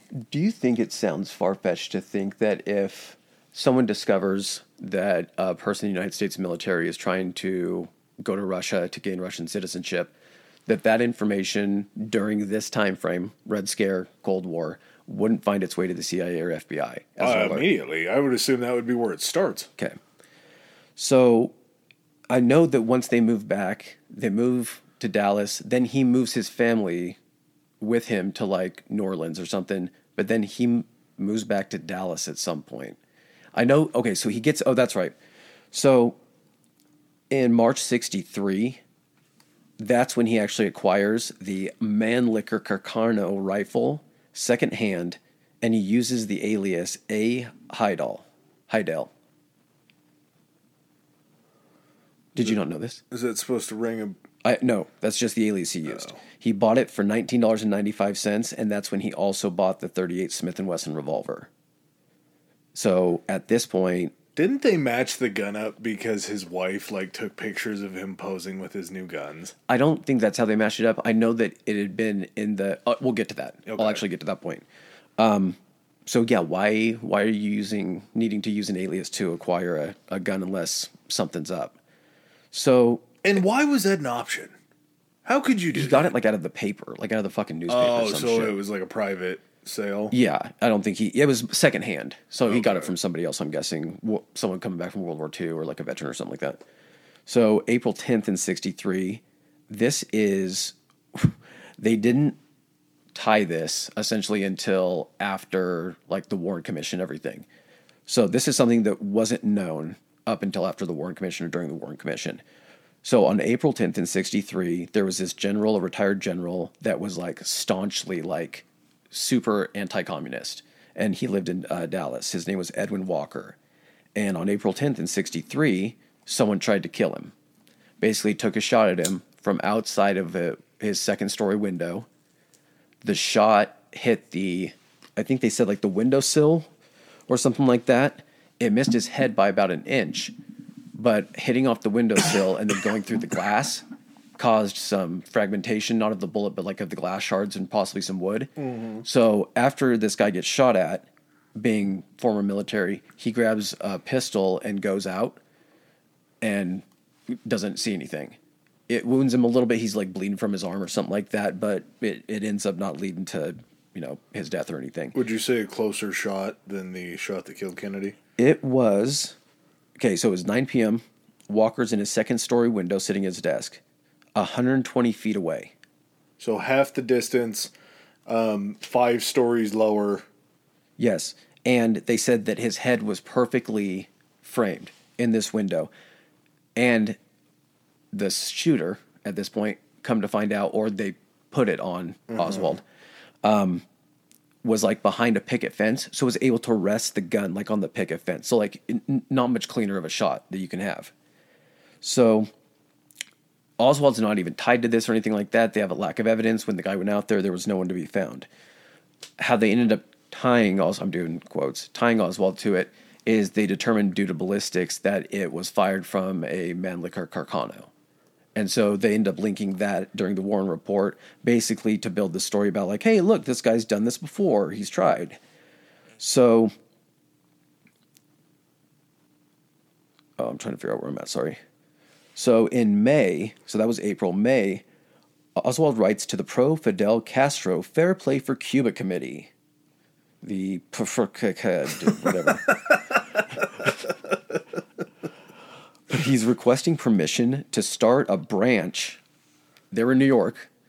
He wants to start a branch in New Orleans. He's like, I'll get office space and everything like that. I'll run it down here. They're like, no, we don't think you should do that. And he's like, fuck it, I'm doing it anyway. So he makes 500 applications, 300 membership cards, and does over 1,000 leaflets that the gist of it says hands off Cuba.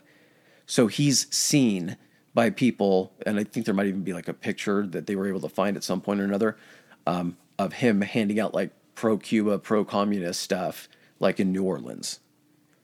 So again, that's just tying connectivity to his disgruntledness and his vendetta against the anti-communist Kennedy. And this is where I don't necessarily fault the Warren Commission as much, besides like the dullest thing and a lot of the other weird things. So try to picture it this way. Your mind has been erased from everything that you ever knew about the JFK assassination. Okay. No conspiracies, no anything else. And you hear this story, it does sound like a guy that's a very radicalized communist or extremist, to the point to where he would be going out and passing out leaflets and flyers and applications for a pro-Cuba. Do you know how many times during this entire research process I've thought to myself, fuck, maybe it was just Oswald. Yeah. And I look at this kind of stuff when especially it was during time frames when they're discussing just this theory. So they're giving all this evidence. I'm like, fuck, yeah, it does just sound like Oswald.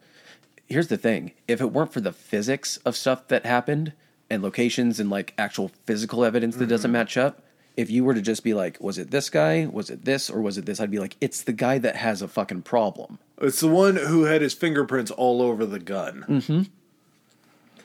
So here's the big thing that they always go back to. September 27th, 63. He arrives in Mexico City. Oswald goes to Mexico City. He requests a transit visa to go to the Cuban consulate. And basically, he goes to the Cuban embassy and the Russian embassy. Yep. And he basically says he wants to visit Cuba on the way back to Russia.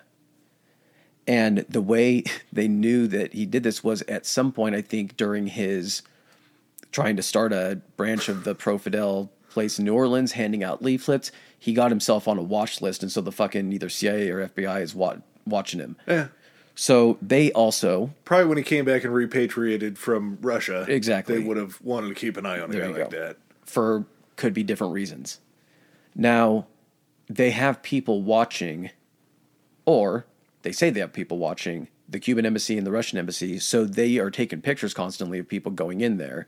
And lo and behold, guess who ends up going in there, and they're able to find out it's Oswald. Yeah. Goes to visit these places.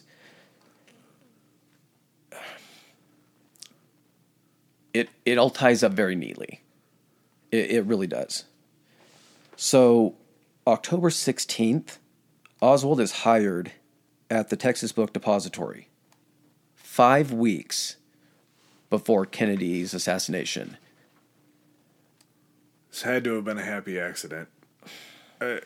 He wouldn't have known at that point that was the trip was going to happen. The trip was planned Yeah. and everything. They knew that these were Oh, the no, dates. I'm still trying to play this side of it. Oh, gotcha. Yeah, of course. Was a coincidence that a guy that had a big vendetta against this, he must have just been like, oh my God, like on the 19th, 4 days before the actual motorcade and everything went through. That's when they made it publicly available and published the route in like the Dallas Herald or something like that. So it was 4 days before. So it's not like there was a lot of forewarning. So I mean, fuck, Oswald had to have been like, lucky me, how's this happening? He's driving right by my office. Yeah. And I'm in a tall building, and I just happen to have this rifle, and I've already tried to kill an anti-communist general. I missed the first time. I'm not missing the second time. So that's the details. And then the rest of it we already discussed, where essentially on that day, he goes to work. He transported, he couldn't drive, so he had to have, I don't think it was Truly, I think it was another coworker. He had him take him home to get something. And when he went home, that's when he picked up the rifle. It might not have been that day. It might have been the day before. I can't remember. In the paper bag. Yes. And when he was like, what is that? Because it wasn't a rifle that broke down. So you're talking about maybe a 3.5, maybe 4 foot, maybe like 3 feet, 4 feet rifle. It was a pretty short, like shorter barrel on it. But he wraps it in like a paper bag and he's like, what is that? He's like, it's curtain rods. And the guy's like, okay. So that's how he ends up getting the weapon to that. But yeah, he had to have just been like, what are the odds that the president's going to be literally driving right under this window and I happen to have a high-powered rifle? Let's just tear this fucking thing apart. Yeah. Just sort of a self-admit here. I really kind of focused just everything that I had on the government. I feel like I may have gone too deep on the connections because they just kind of kept falling into my lap doing research. Mm-hmm. And once you just repeatedly see something over and over and over again, there's just no real disconnection for me that I can at this point. Like there's just too much to it. If you're good on taking over like the government for the most part and everything, I'll finish off Lee Harvey. Yeah. So a couple things, and these are, I don't think I heard a couple of these points, but I'm sure if I would have listened to enough podcasts or watching enough documentaries, they would have brought up the fact. So the window that he's in, I feel like when he made that first right onto Houston Street before turning left onto Elm, and Elm was where he got shot going down that hill, the shot that he would have had on Houston Street would have been a straight on shot as well at the front of Kennedy. Yeah. Hold on. The reason I'm saying this is he got to a point where he was literally straight down, slowing down to make a turn right down below him. I'm not sure. About that, though, the angle to have to go straight down to try to get it would be a lot tougher, I think. But leading up to that point, you're having to slow down before the turn. He wouldn't have to lean that far down. What I'm saying is he might not have been a smart guy. He went through a ton of jobs and everything like that and couldn't hold one down. Interestingly, that happened. Interesting. My whole point is that why would you wait until you had a more limited amount of time? Because as soon as he got to that point, he didn't take that first shot until, 240 feet away. If he would have missed with that first one, they would have gunned it. I don't know what he could have done between the time getting them under the underpass. It's like his opportunity was at the tail end of his window of opportunity. If he really wanted by himself to kill Kennedy, he could have taken shots when he was first coming down that street. And then had they tried to gun it and go on the route or something like that and still turn down Elm, he would have been able to take shots as they're driving away too. So I feel like he really limited his opportunity by not being smart enough to take the shots at the most opportune time when the car started slowing down and he was going down on Kennedy at a slower rate, directly straight on from the window, not even leaning out how he had to go to the angle out the window. Yeah.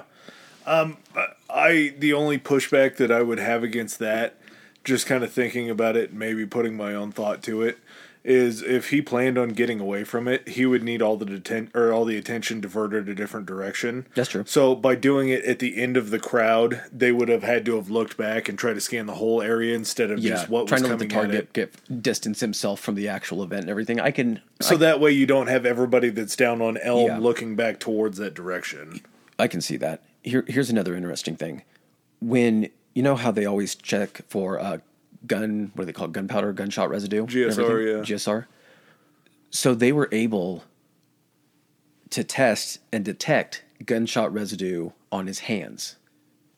That's right, but it wasn't on his face. Correct. Which, had you been down, your face is right next to the bolt. Yeah, as you're leaned over looking into the scope. And so they're like, well, what if he washed his face and wiped it off his face? You'd have to fucking wash your hands too, to use your hands to wash your face. So they're able to determine without doubt that he fired his revolver, but he didn't have any gunshot residue anywhere on his face where you would have to have it had you fired a shot. And this is going to kind of lead into the government thing. There were other places that you could take a shot that was very similar to his position and would have matched the trajectory very closely.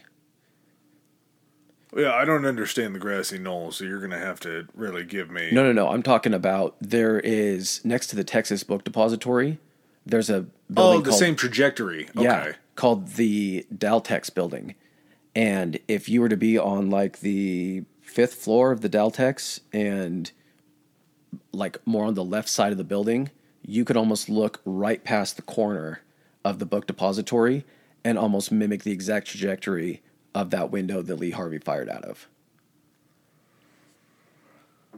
And that's going to be getting into the Lee Harvey didn't take all the shots. I believe Lee Harvey took shots. Yeah, one. I would bet one. Yeah. If not two or anything like that. What I'm saying though is I think that he was plan A and they had a plan B and C in case plan A didn't work out. Because here's the thing too. This is going to get us into the government thing. I don't believe Lee Harvey Oswald acted alone. I believe maybe he thought he was acting alone. He was the first act of the play. Yes. I don't think he was part. He was part of something bigger. He didn't know. Oh, really? Okay. Well, yeah. No, that's perfect because you have that. I believe that he was a full-blown federal agent. Okay, so we're going past the Lee Harvey Oswald acted alone theory, and we're getting into and like you said, I think this is probably the one that people, if they had to say, if you don't believe, if you're not in that 31% that believes the Warren Commission, and you had to put your, beans on which one it was going to be, I think most people are going to be like, I think some type of like government agencies or players had something to do with it. Yeah, they had to. I just want to toss this one out before I really jump into why he was an agent. There's a conspiracy theory that the shot that actually exploded his head came from a Secret Service agent that was in the car behind him. Mm-hmm. And allegedly, after the first two shots had rung out, there was this guy named George Hickey that was, like I say, riding in the Secret Service car right behind, had got up on the trunk lid, or I guess at least stood up, to try to cover fire for if the shots were coming from the front, which, just like you were talking about, the front into the back. Was he trying to get up on the top of the car? Was he one of the guys on the running boards, and then he tried to get up onto the hood so he could stand and fire? I think that was where he would have been. Okay. So he was behind him, but when you were talking about the front into the back would lead you to believe that the shot came from the front. Mm-hmm.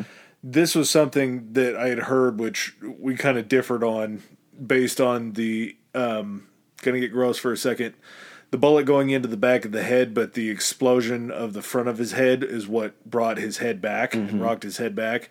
Allegedly, it's so weird how this shit happens, but there were other Secret Service agents that were in that vehicle that testified that Hickey stood up and that he had fired his weapon on accident as he was standing up. And the ammunition that would have been in his rifle would have been one that would have fragmented, which was the third bullet that hit him. that fragmented inside of his skull. Now, we sort of skipped over it during going through the hospital and then him being brought back to Washington, D.C. The hospital. Well, the place that they somehow convinced Jackie to let them go do the autopsy was Bethesda Naval Hospital. And the guy that did the autopsy was a pathologist. So there was like 3 of them, and they were all pathologists. And they're like, we haven't, like... The study of pathology is finding out how people died through means of, like, poisonings or blood ailments or anything like that. Not like through physical causes. And, yeah, like stuff like that. But they were like, yeah, we haven't had to do an autopsy for, like, a murder or something like this for a while. It's like, you're, like... Accidents happen in the Navy. Like, you guys use weapons and everything like that. You've never... But there were supposed to be these 3 senior. Of course, even if they don't have the experience... being that person, you're going to be like, no, I'm the senior. I should be the one to do that. I'm going to be the one that does the JFK autopsy. I'll be famous forever.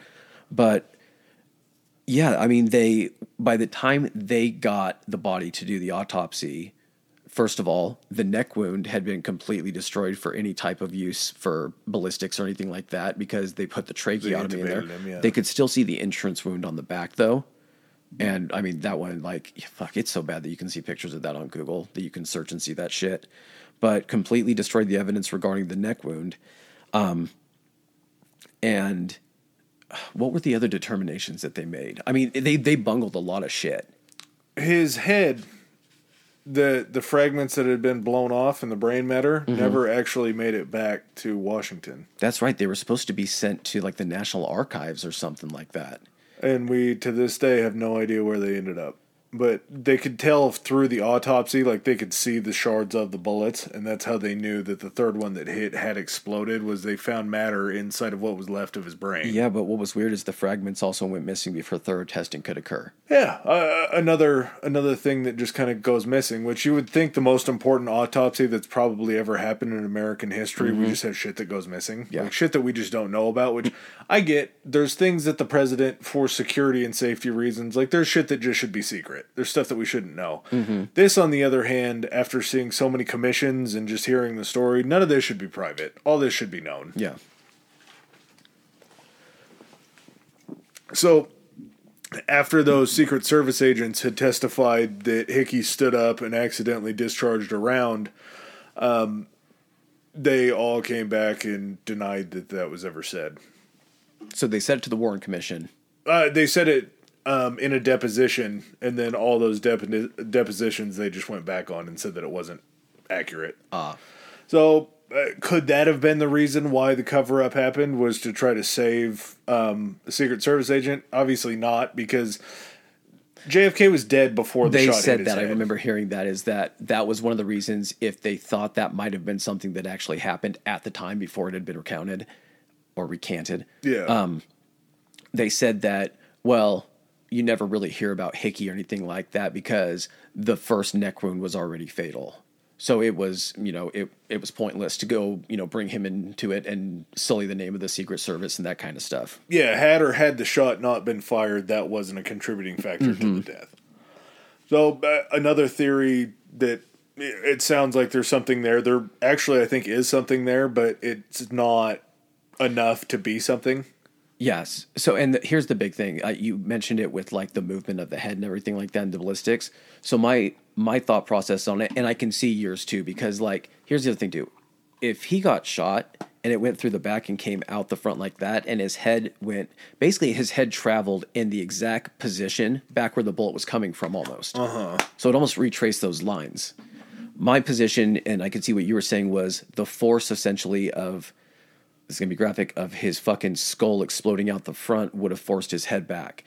I don't think... I could see maybe an involuntary muscle spasm. Your brain just got fucking destroyed. It might throw something crazy into your body and have you react or contort in a weird way.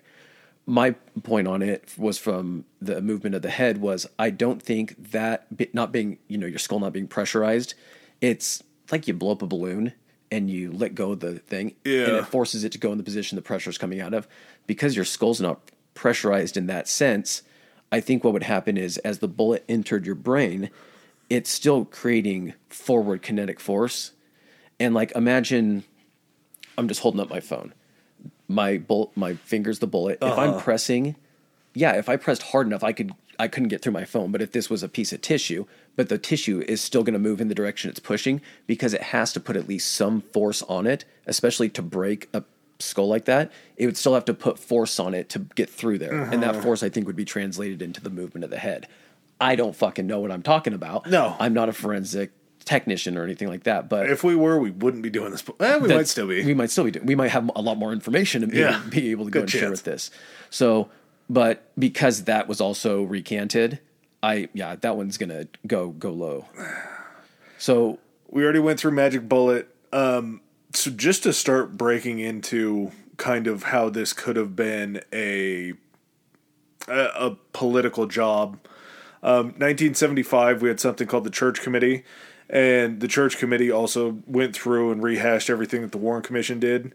They found out that the Warren Commission investigation into the FBI and the CIA assassination plots, technically, was fundamentally deficient and that the facts were held back by agencies to not be investigated.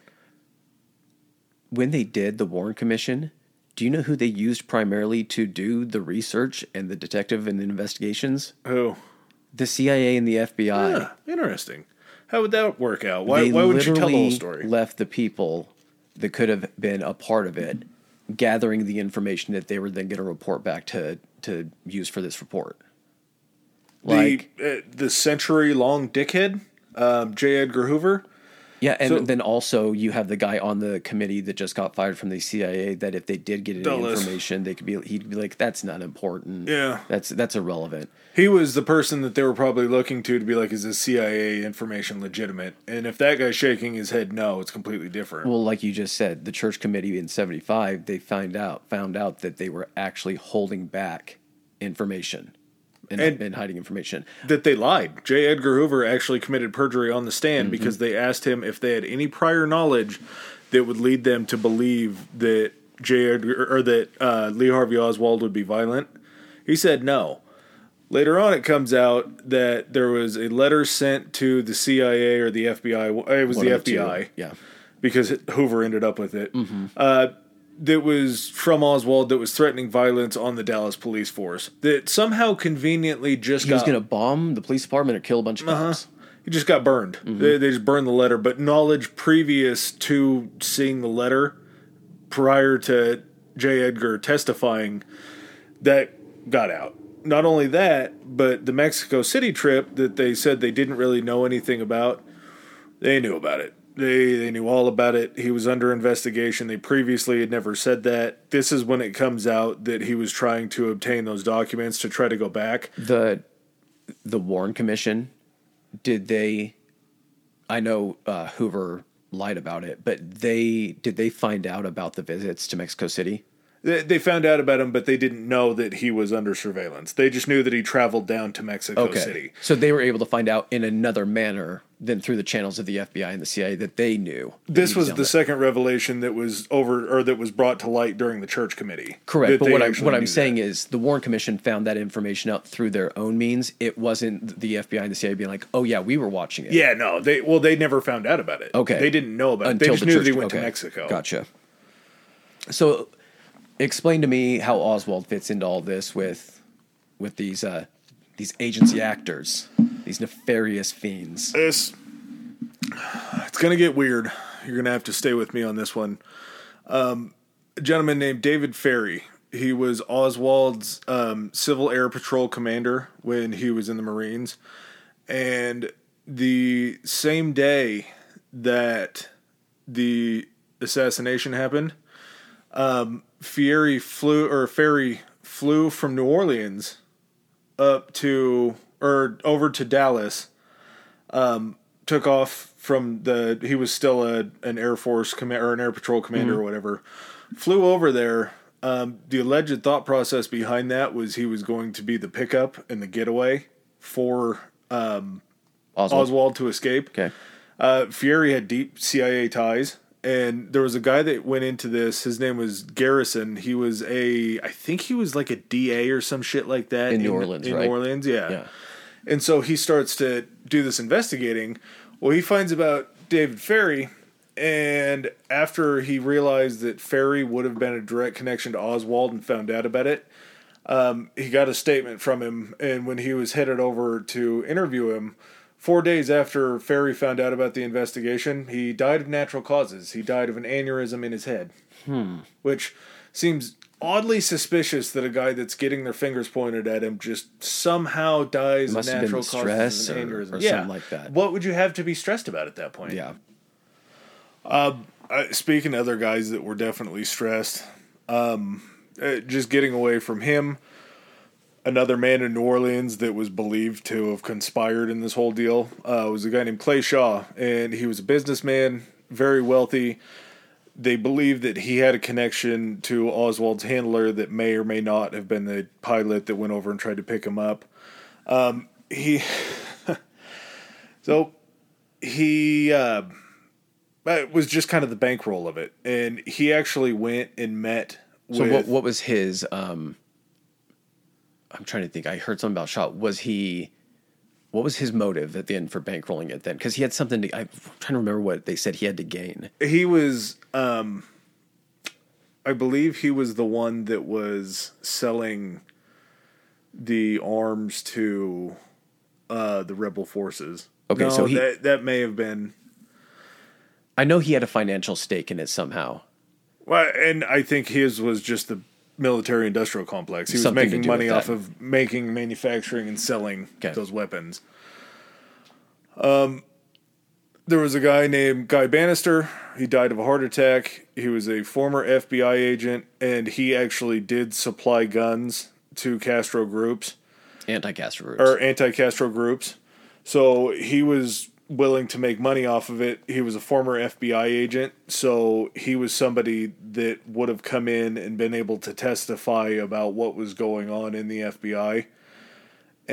Or he had connections to create connectivity between like Hoover and whoever, was trying to pull strings or kind of oversee the operation. And again, while under kind of investigation through Garrison's studies, Guy Bannister just dies of a heart attack. Another just interesting, weird death. To get back to Clay Shaw, and this sort of ties in to Oswald more, Clay Shaw may have met with a New Orleans lawyer and asked him to represent Oswald after the shooting took place. And this was such a big deal because the lawyer actually testified in front of a judge to the fact that he had a meeting with a guy, but it wasn't Guy Shaw. Guy Shaw had a kind of like an assumed name around town.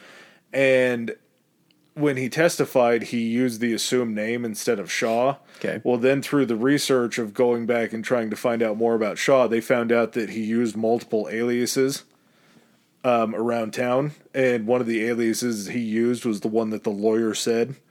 And after that, the lawyer somehow mysteriously recanted that testimony as well. Okay, so the lawyer gave one of Shaw's alias names during testimony about someone wanting to have him represent Lee Harvey Oswald. Yep. Okay. And so there's just another kind of wide connection there. A guy named... I have a very tough time with his last name. But this is kind of an interesting situation. His name is George de Mornichet. Okay. He was an actual true blue CIA agent. He had befriended Oswald in 1962. And this sort of maybe leans a little bit more towards what you were talking about, like he was an unknowing participant in this game that the CIA may have played. But after Oswald had been fired in New Orleans, he was the one that actually told Oswald that he would have better prospects in Dallas for a job, and actually secured him a job at a typewriter. I think it was like a typewriter factory in Dallas. So he, as a CIA agent, basically ushered Oswald on his way to Dallas. He was the reason that Oswald was in Dallas in 62. So we're talking about a year's lead up. Yeah, but I'm wondering, I'm just trying to make the connection between, like, if it's that long ago, how long they knew about Kennedy possibly going on like a tour or doing this, or if they were just. It's not to say that like there weren't like I guess multiple seeds planted in major cities or something like that, and just Oswald just happened to have been like their Dallas guy. Yeah, well, this is kind of where things get a little fishy with him. March 29th in 1977, he died of a self-inflicted gunshot wound. He died 3 hours after revealing that the CIA had sanctioned contact with Oswald. So after admitting that there was contact that was passed down from the higher-ups, from the CIA, that he was to have this contact with Oswald. And then all of a sudden, right after that, he stuck a shotgun in his mouth and pulled the trigger. I mean, it's fucking weird, man. And it's not like, this isn't like conspiracy, like this guy's walking around in Boca right now or anything like that. Like, this is widely reported that this is how this guy went out, and it was right after this occurred. Yeah. This last dude, Antonio, I think it's Vicenia, maybe. He was an anti-Castro supporter that established something called Alpha 66. And it was the anti-Castro group, and they were kind of like rebels. He was shot in the head after he testified that a guy named David Atlee Phillips met Oswald in a business lobby in downtown Dallas. He ended up surviving. Who's David Atlee Phillips? He was an FBI agent.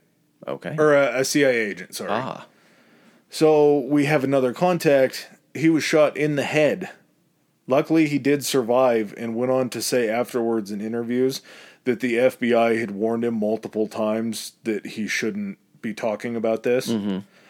So we have these guys that are somehow slowly getting rubbed out. The guy like David Atlee Phillips now are these guys, as far as like CIA agents, have they actually been tied to like the CIA and they've confirmed that they were agents or? Yeah. Okay. Yeah. And this is all been admitted. These guys actually, I think Atlee Phillips did come out and say, yes, I had contact with him. Demore whatever his name is, did say, yes, I knew Oswald. It was nothing more than we had just kind of run across each other and met and talked a little bit. So I guess like to figure out how this all fits together and everything.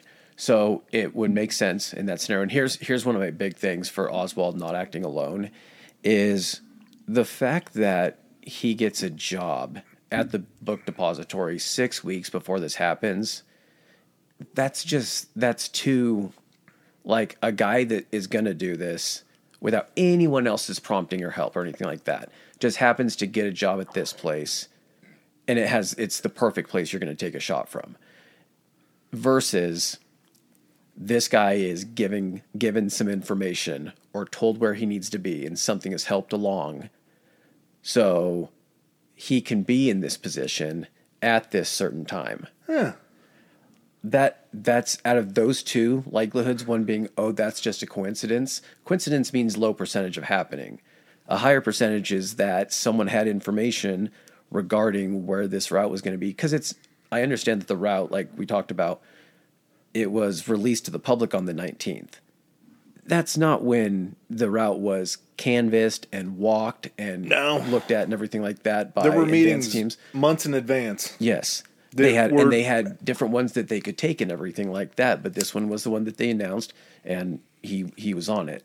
So to be able to just luck yourself into that situation that the guy that has it in him and the idea to kill Kennedy just happens to be in the perfect spot without any type of information leading up to that is just, it's too coincidental. There also is a guy that was in the Marines with Oswald. His name escapes me. I believe he's a judge in California. And he basically said one of the things that they had pushed as far as like the communist ties was that Oswald did a lot of communist studies when he was in the Marines and would go and check out learning Russian while he was actively in the Marines. Yeah, and So they were trying to say this kind of leads more towards like his radicalization, the fact that he was doing that. He had been tied up in communism for most of his life as a young boy. Why in the world would you be a communist and then join the Marines? That doesn't really make any sense. Go see the world or something. Oh, he said it because it was an escape from his mother. Yeah, but if you're a communist, aren't you fundamentally against a capitalist army? If it's your only way out, if it's your only communism? way out of poverty, man, and then you can leave at a certain point after. Obviously, he wasn't meant for it because he tried to find a way out. But he earned some money. They said like when he was in the Marines, the way he ended up getting over to like Europe and everything was he had saved up like $1,500 or something like that. Well, this judge who I really have a hard time like discrediting a judge saying something like this. Said that he served with him and he had never heard Oswald mention like any pro-communist talk or anything like that. He had never seen him in the library studying Russian. He was a part of the foreign language classes, and he said that he never saw any sort of Russian being taken by Oswald. So are you saying that the backstory's been fabricated? The narrative was, but that also could be because there was another alleged secret CIA operation where they were taking members of the military and saying that they were like communist defectors and then teaching them kind of a way to be radical. So, and then those people were defecting back to Russia as almost like a secret agent. So like they were trying to send moles in. Yes. That were then still loyal. Okay, so you're saying that he was essentially selected within the military to go ahead and fill or be potentially one of these moles that they would send over there. There's a very odd possibility because like you went back to what you said about the repatriation loan that he got when he came back from Russia. I don't know why in the world a guy that left the Marines and then defected and said that he wanted to renounce his citizenship would then get a repatriation loan to come back. That to me feels so odd. I like that me and you have the same thought that it was like government actors and everything, but that the way that Oswald plays into it is completely different. You think that it was just like dumb luck along the way? No, I don't think it. No. I don't think it was dumb luck. I'm going to let you finish off on yours, and I'll go. That's kind of where I am. There's just so many things that point to him having connections with, not like you said, not the whole government, just a few actors within the CIA, and maybe you could put 30 or 40 agents on this that are just top secret, nobody else knows about it, and keep that sort of core nucleus of those people small. Yeah. Okay. So I'm just so I can wrap my head around this, and I want to get dick deep in this, and then I want to lower myself all the way down. When they were able to track him going to like Mexico City and trying to get like into Cuba and then into Russia. So what would that be for? What would the purpose of them sending essentially an agent to do that? It's like we talked about last night. They reported that he was down there at those embassies trying to get that. But a couple of the plots to assassinate Castro and some of the other CIA plots that were used to either assassinate or try to assassinate South American leaders all came out of Mexico. They had a CIA, basically like a headquarters down there, that they were calling all these shots for these Central and South American dictators to be killed. So you think they were trying to send him in to assassinate? I think they were trying to send him down there to talk about the plan to come up and get Kennedy. I think he went down there for his debriefing to get shit figured out to be able to come back up. So instead of going down there to meet with communists, he was going down there to meet with like his handlers. Yes. Okay. Does that? No, because this will tie into in another way what I think. Because we're not far off. You're of the opinion that Oswald was privy to the information. 100%. Mine is that Oswald was a patsy and was being played the entire time. Not to take the responsibility off him. I'm just saying that I think that he was essentially used to take the fall. Yeah, because they could tie him up nice and neat. And ultimately, that's what I think too. I think that they were using him like he was a part of the whole ruse. But he just didn't know the end was the fact that they were going to hang him out to dry. Okay. I don't think that... I think Jack Ruby shooting him and killing him was the time where he's like, oh shit, they played me the entire time. Okay, you're going to have to explain how Ruby's tied into it then too. Well, Ruby was... allegedly he had been an informant in a prior life. They said that he had mob ties, which I know that he was a nightclub promoter in Dallas. He worked for fucking Al Capone. It wasn't Al Capone. It started with an L. It wasn't Luciano. No, in Chicago. Yeah, Lucchese. He was a part of the Lucchese crime syndicate.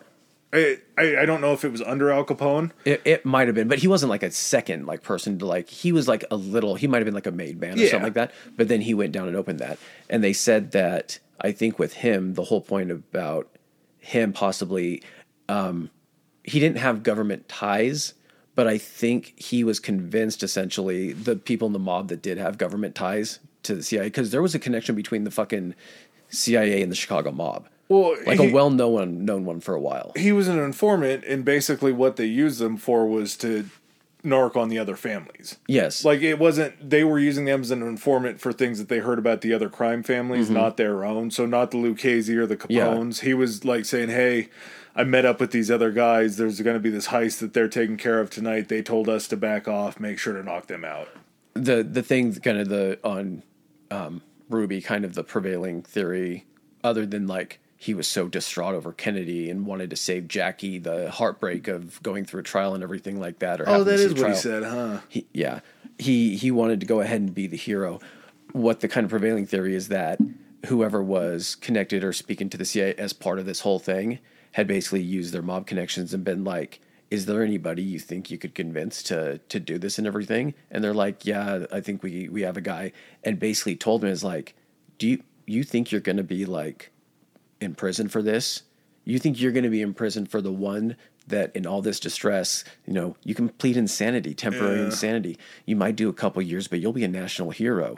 And basically hyped him up to go in thinking that there wouldn't be severe repercussions for that, and to go ahead and take him out. And that, he might do a little bit of time, but when he got out, people, the entire country would love him because he's the one that he'd be a made man with the country. That got the guy that got Kennedy. Yeah. Yeah, I fully think that he was the end to the beautiful little bow that they were going to put on it. And I think probably when Oswald did get shot, he's like, oh, shit. I knew this was coming. Like, they were going to double-cross me at some point. They just waited until the very last second, because I think if they would have hung him out to dry and he would have actually gone to trial and seen like he was going away forever and they were going to pin it all on him, I think he would have tried to flip immediately. And him saying that, I think, almost would have sounded less crazy than everything else that's come out of it. We cross so many different parts of our theories, and then they go like this, and then they separate again. Okay, so I think that it was essentially a government, not government, like, because that suggests the whole thing. Certain players, like within certain agencies and everything, that had this plan, and it was probably kind of a combination of the FBI and Hoover. Dulles might had something to do with it, or just said like, hey, is there something you can do to take care of this? I think the military-industrial complex does certain, players within that pulling out of Vietnam and everything like that is going to hurt their bottom line. I think there were a lot of people that were set to lose money or power if Kennedy stayed in power. Well, and Kennedy had threatened, I think it was the steel companies, with taking away their military contracts and sending them overseas unless they stopped the price gouging. Oh. And so that, again, is just another major threat to the bottom line of these companies, which all are making hundreds of billions of dollars a year.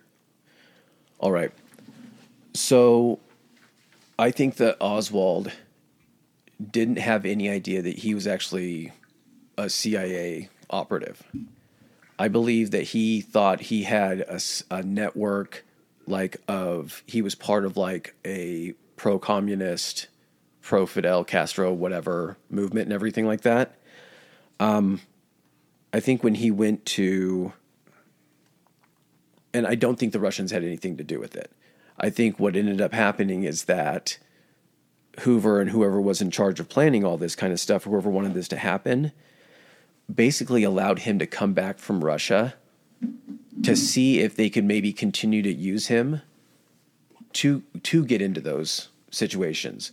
So I think when they brought him back, anybody that he met with I think basically he had a handler that was in the CIA, but was essentially posing as a person in like some type of movement. It's not like these weird type of operations, people playing different, within different governments and everything like that. They're not that far-fetched. We've seen what happens with, Midnight Climax and MK Ultra and COINTELPRO and everything. During Hoover's time, I don't think there's anything really off the board if it's within his power to do. No. So I think with Oswald, when he ended up coming back into the country, he was already, flagged. It's like the question you ask, like, why would they let give this guy a repatriation loan when he was basically trying to renounce his U.S. citizenship, gain Russian citizenship? Why would they allow him back in? Well, I think in a way, like, I'm not saying they saw him being this tool right when that happened, but I think they thought that they could use him. Took a flyer on him. Yeah.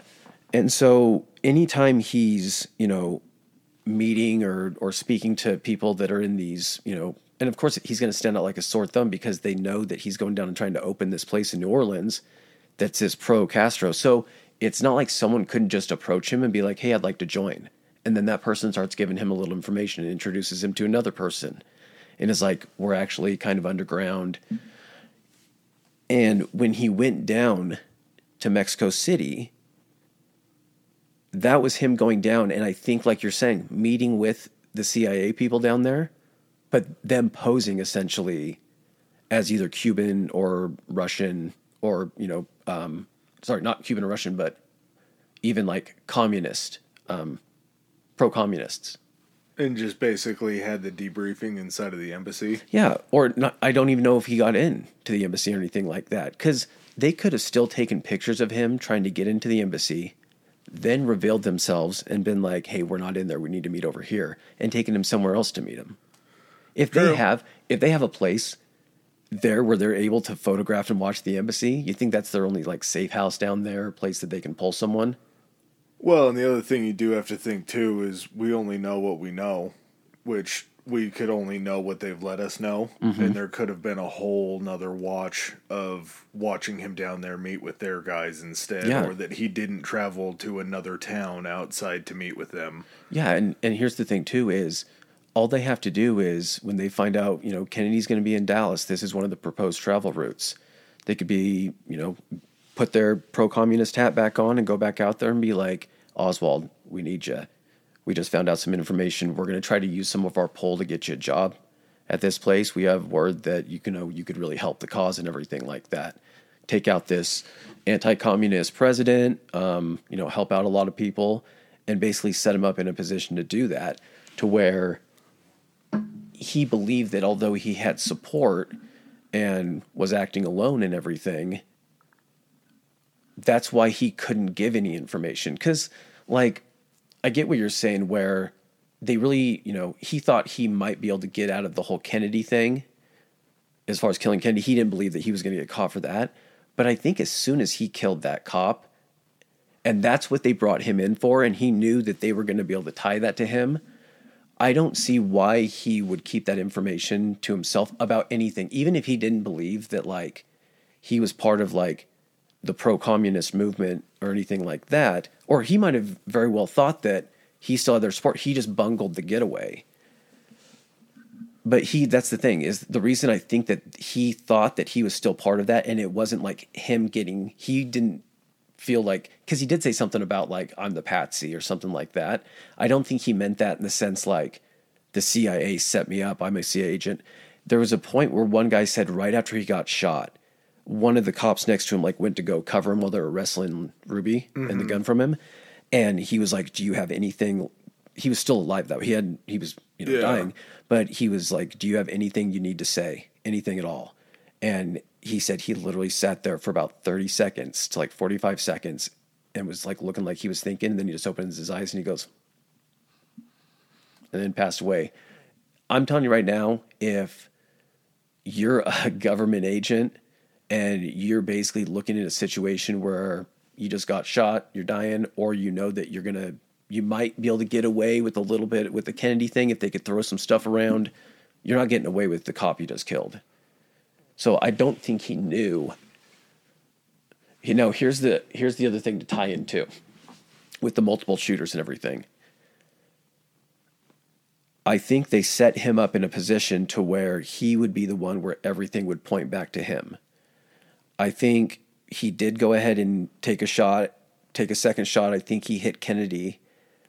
But in that the 1978 House Committee, they determined that there were essentially 4 shots that came from 2 separate locations. Now, 3 of them could have came from around the same location, and 1 of them could have came from the knoll where they actually detected one of the shots through like the acoustical studies or something like that. And I kind of mentioned this to you before, like looking at the driving route and the trajectory of the bullet, there are theories too that there was basically they say the first gunman was Lee Harvey Oswald in the Texas Book Depository. There was a backup one at the same trajectory or similar to trajectory across the street in the Daltex building. And that building had 7 floors, so it could have been almost from the same height and everything. And that one even had a straighter shot at the back of Kennedy going down this street. Yeah. A better shot than Oswald has. Then they say there was a third gunman, and that was the gunman that was basically, they say this shot came from the grassy knoll, but there was actually a car park right up above the grassy knoll that flattened out, and there was a white picket fence that someone could actually be set behind up on and set it behind. That one was kind of right next to, just a little bit off to the left of going under the underpass, if you're facing toward Kennedy. And that one had what would be the trajectory when he was turning his head of the shot hitting him and his head going back and to the left, because it would have been coming from the front and to his right. Well, and I do think that it was the surgeons, I believe, that were working on him in Dallas had said that they truly believed that when they were working on him and trying to save his life, that the only way the trajectory going into his head would have been coming from the front. Mm-hmm. Like the actual medical professionals that worked on him all said that it was a shot coming from the front. Mm-hmm. My only thought behind that would be, do you think that Oswald would have been in so deep and still understanding that it was only like a few sympathizers within the CIA that were taking care of him? Like, do you think he would have fired that first shot? Because I do believe he fired the first shot. I think he may have... First hit or first shot? First shot. Okay. I think he may have fired the second shot, but I think that he definitely didn't fire the third shot. So when they found the gun and they found those casings, he would have had to have still been a part of it and smart enough and privy enough to have spent casings in his pocket to drop that if it wasn't his 3 shots, right? Well, here's kind of my thought on it. Or is that planted evidence, maybe? This is kind of my thought, is you can get shell casings kind of everywhere, from a shooting range, from anything like that. I think that there was... If you're planning something, you want to have some redundancy plans. I'm not even saying that there was someone behind him or anything. The only reason I'm saying that there had to be someone along his same trajectory, if you're going to make this work, is because let's say that there's no one back there behind Oswald and he misses, and that shot has to occur from the grassy knoll. If Oswald misses all of his shots and there's nothing to suggest a shot came from the back that hit anybody, then what's your explanation for the shooter on the grassy knoll? Because Oswald is up there behind. Yeah. You can blame him for trying to kill the president, but then that's going to open it up and be like, there was definitely 2 shooters because Oswald didn't hit him. Mm-hmm.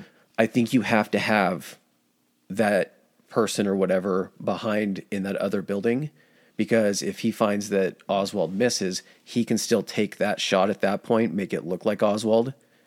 So what I think occurred, this is going to get so fucking tinfoil hatty. It's going to make sense though, I think. It does in my mind. I think Oswald had the full metal jacket ammunition. Mm-hmm. I think the shooter behind them had the full metal jacket ammunition to match Oswald's. I think when Oswald hit Kennedy with that second shot, I don't know if they would have given him a third or a fourth or when that other sniper behind. Here's something to think about. The gun that Lee Harvey Oswald was able to hit the president with was a World War II rifle. It had like a 4-time scope on it. It wasn't super sophisticated. Apparently, it was accurate enough to hit him once. At that point, though, you'd had Vietnam weapons development all the way since World War II. There were like much more advanced rifles and scopes at that point. It's not hard to believe that if Oswald can hit someone with that rifle from here, that an actual like designated marksman, like for the CIA, like of course they had those fucking people. It was like the Cold War. You have fucking people that are we admitted to assassinating leaders like in other positions. You have people that can do that. It's not a far stretch to say, oh, what's another 50 feet or 50 yards for someone like that with that same type of ammo. I think with the person on the grassy knoll or above the grassy knoll, I think they had to have something like those rounds that could disperse and you couldn't track them back. Because then if that wound had, done something, they wouldn't be able to, what's it called? The rifling. Yeah. And the way they're able to match it wouldn't have matched with Oswald's rifle. It wouldn't have had the same, it's true, the same rifling and everything and the same ballistics profile. So I think that person was using essentially the same ammunition that the fucking Secret Service was using. Like you said, if that's what they're going to use as the exclusive, that's why we couldn't find, that's why it fragmented so much. I think the person on the grassy knoll probably had the fragment ammunition to make sure that the job got finished. Well, and potentially if it didn't just take one more, if it took 5 or 6, I'm sure he could have been firing that and it still would have been untraceable. Well, that's the thing too, is the shot from the grassy knoll wasn't, they were traveling still a little bit, but at that point the car wasn't, it was still only going to, and that guy's also a professional, probably fucking assassin or marksman as well. I think with as much as they would have built into it, and that almost makes me feel like hearing you saying that reinforces it more in my head that he was in nuts deep with the CIA that way. Like, I feel like in order for them to have that many fail-safes and that kind of an idea, because that's a 100% entirely completely plausible thing that you just said, and I agree with it wholly, but to think that that had to have been the way that it was going to play out, I feel like he would have had to have known that all that everything else was there. Really? Yeah.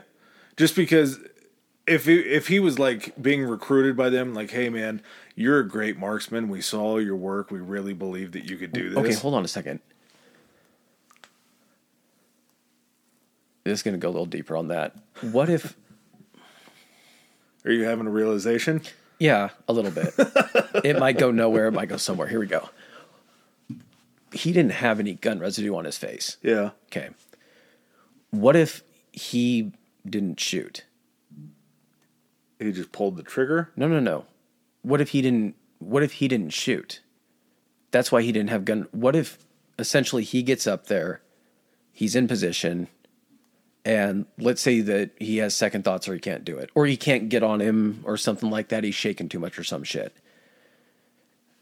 The person behind sees Kennedy's not getting shot and takes the shot. The guy on the grassy knoll takes his shot. At that point, again, this is going off the gunshot residue and everything, so it's not like concrete stuff. But if he has it on his hands, it would make sense that he had it on his face from shooting the rifle, right? What if he didn't fire? And how did he get the GSR on his hands if he didn't fire? He used his revolver and shot the cop. That's why he had gunshot residue on his hands. Okay, yeah. If he doesn't fire, when they go to arrest him and everything like that, and he's like, I didn't shoot the president or anything like that. If he knows about that operation and those other teams, everything is pointing to him. If he knew about those other teams and it came from saving himself and being like, this was a setup, it was part of like, I didn't fire, someone else fired. Yeah. Like, him not knowing about those other teams would have him being like, I didn't fire, but the president still got killed. Like, I'm the patsy. Yeah. I got set up. Yeah. So that's what makes me think that he thought he was working essentially for a group that wasn't affiliated essentially with like the government or anything like that. I feel like he got handled into working for some like what he felt was some like underground communist movement in the United States or something like that.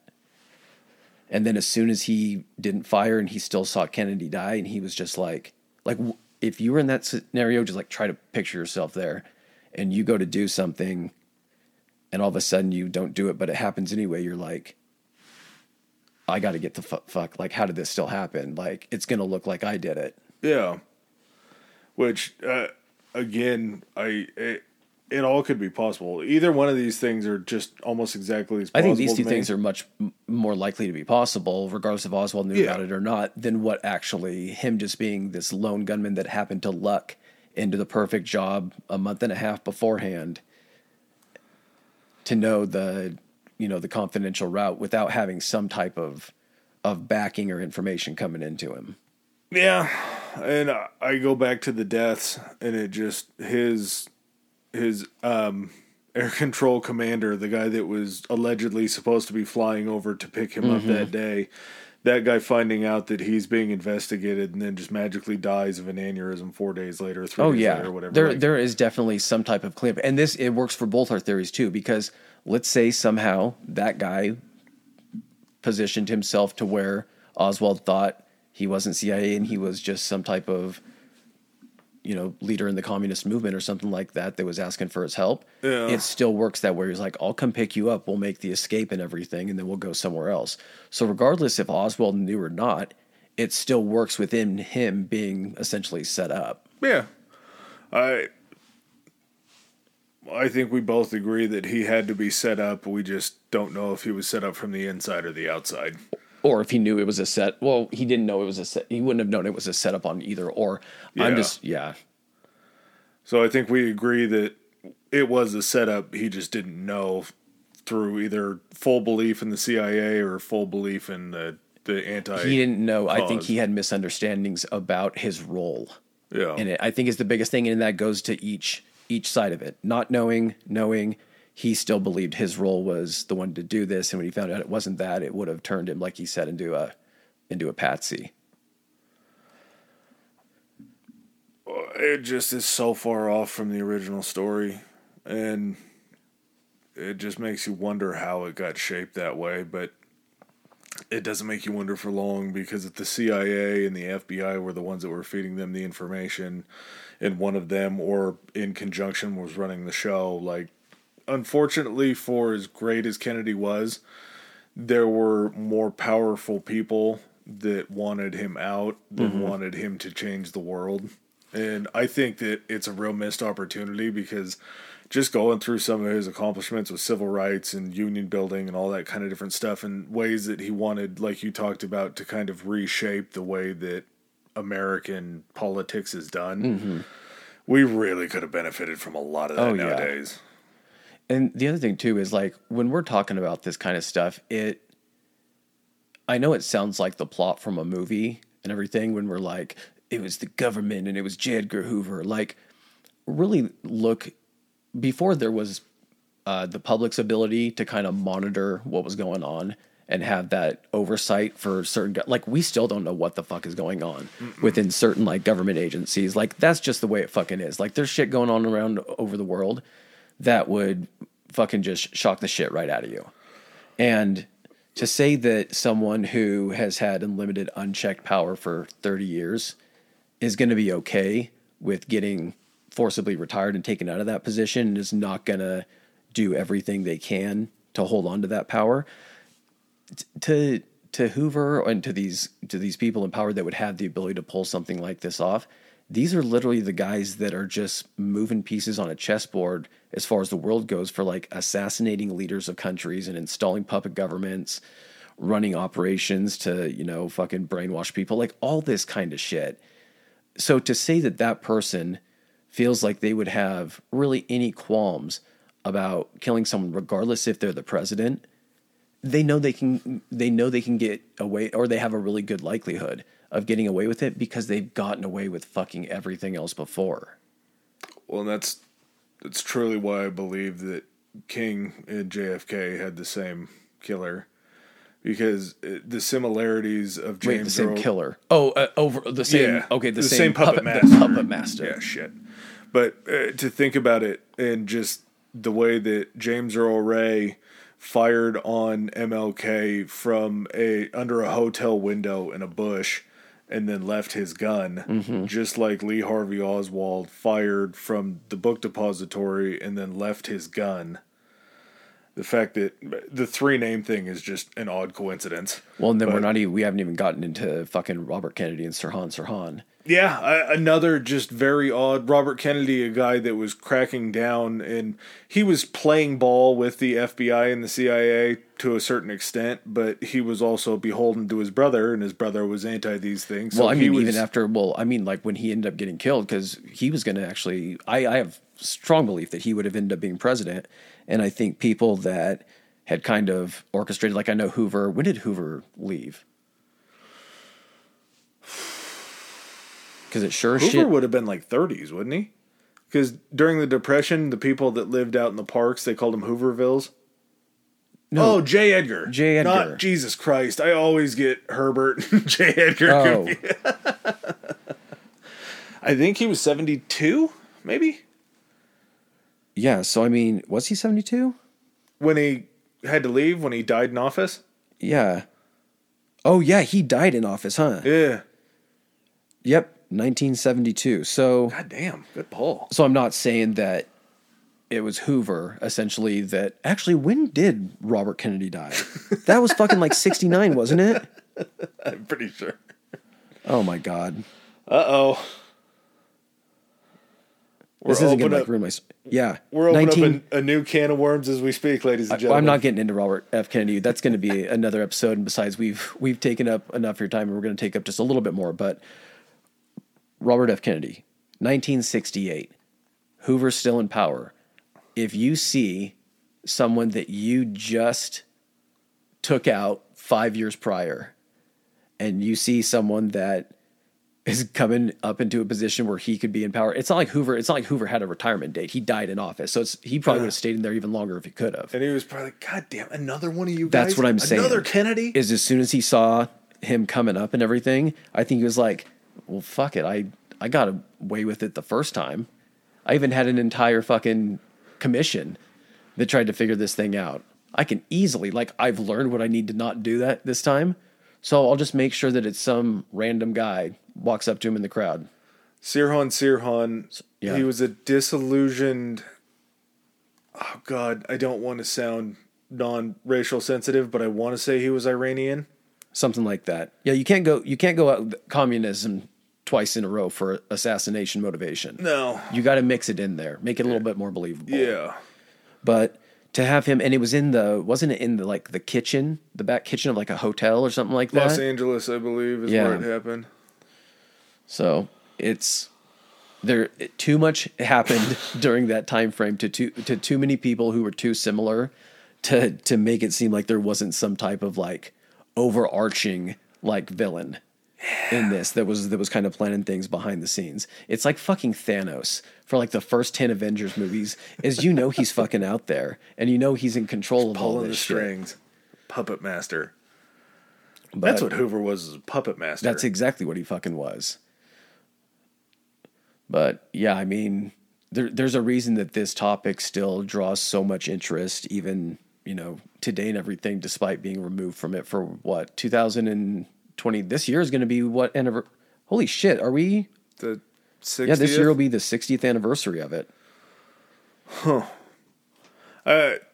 These things just bum me out so much because not that that it happened, but also when we start getting into this and I see the animation on your face and I can kind of feel me getting revved up to say something and just to hear the utter insanity that you hear talking about a conspiracy theory. When I hear people talk about recent conspiracy theories, it's just no, dude, that's fucking dumb. What do you say that? But then we get to these and I start to get fired up. I'm like, God, am I that same person? This is much different than Bigfoot.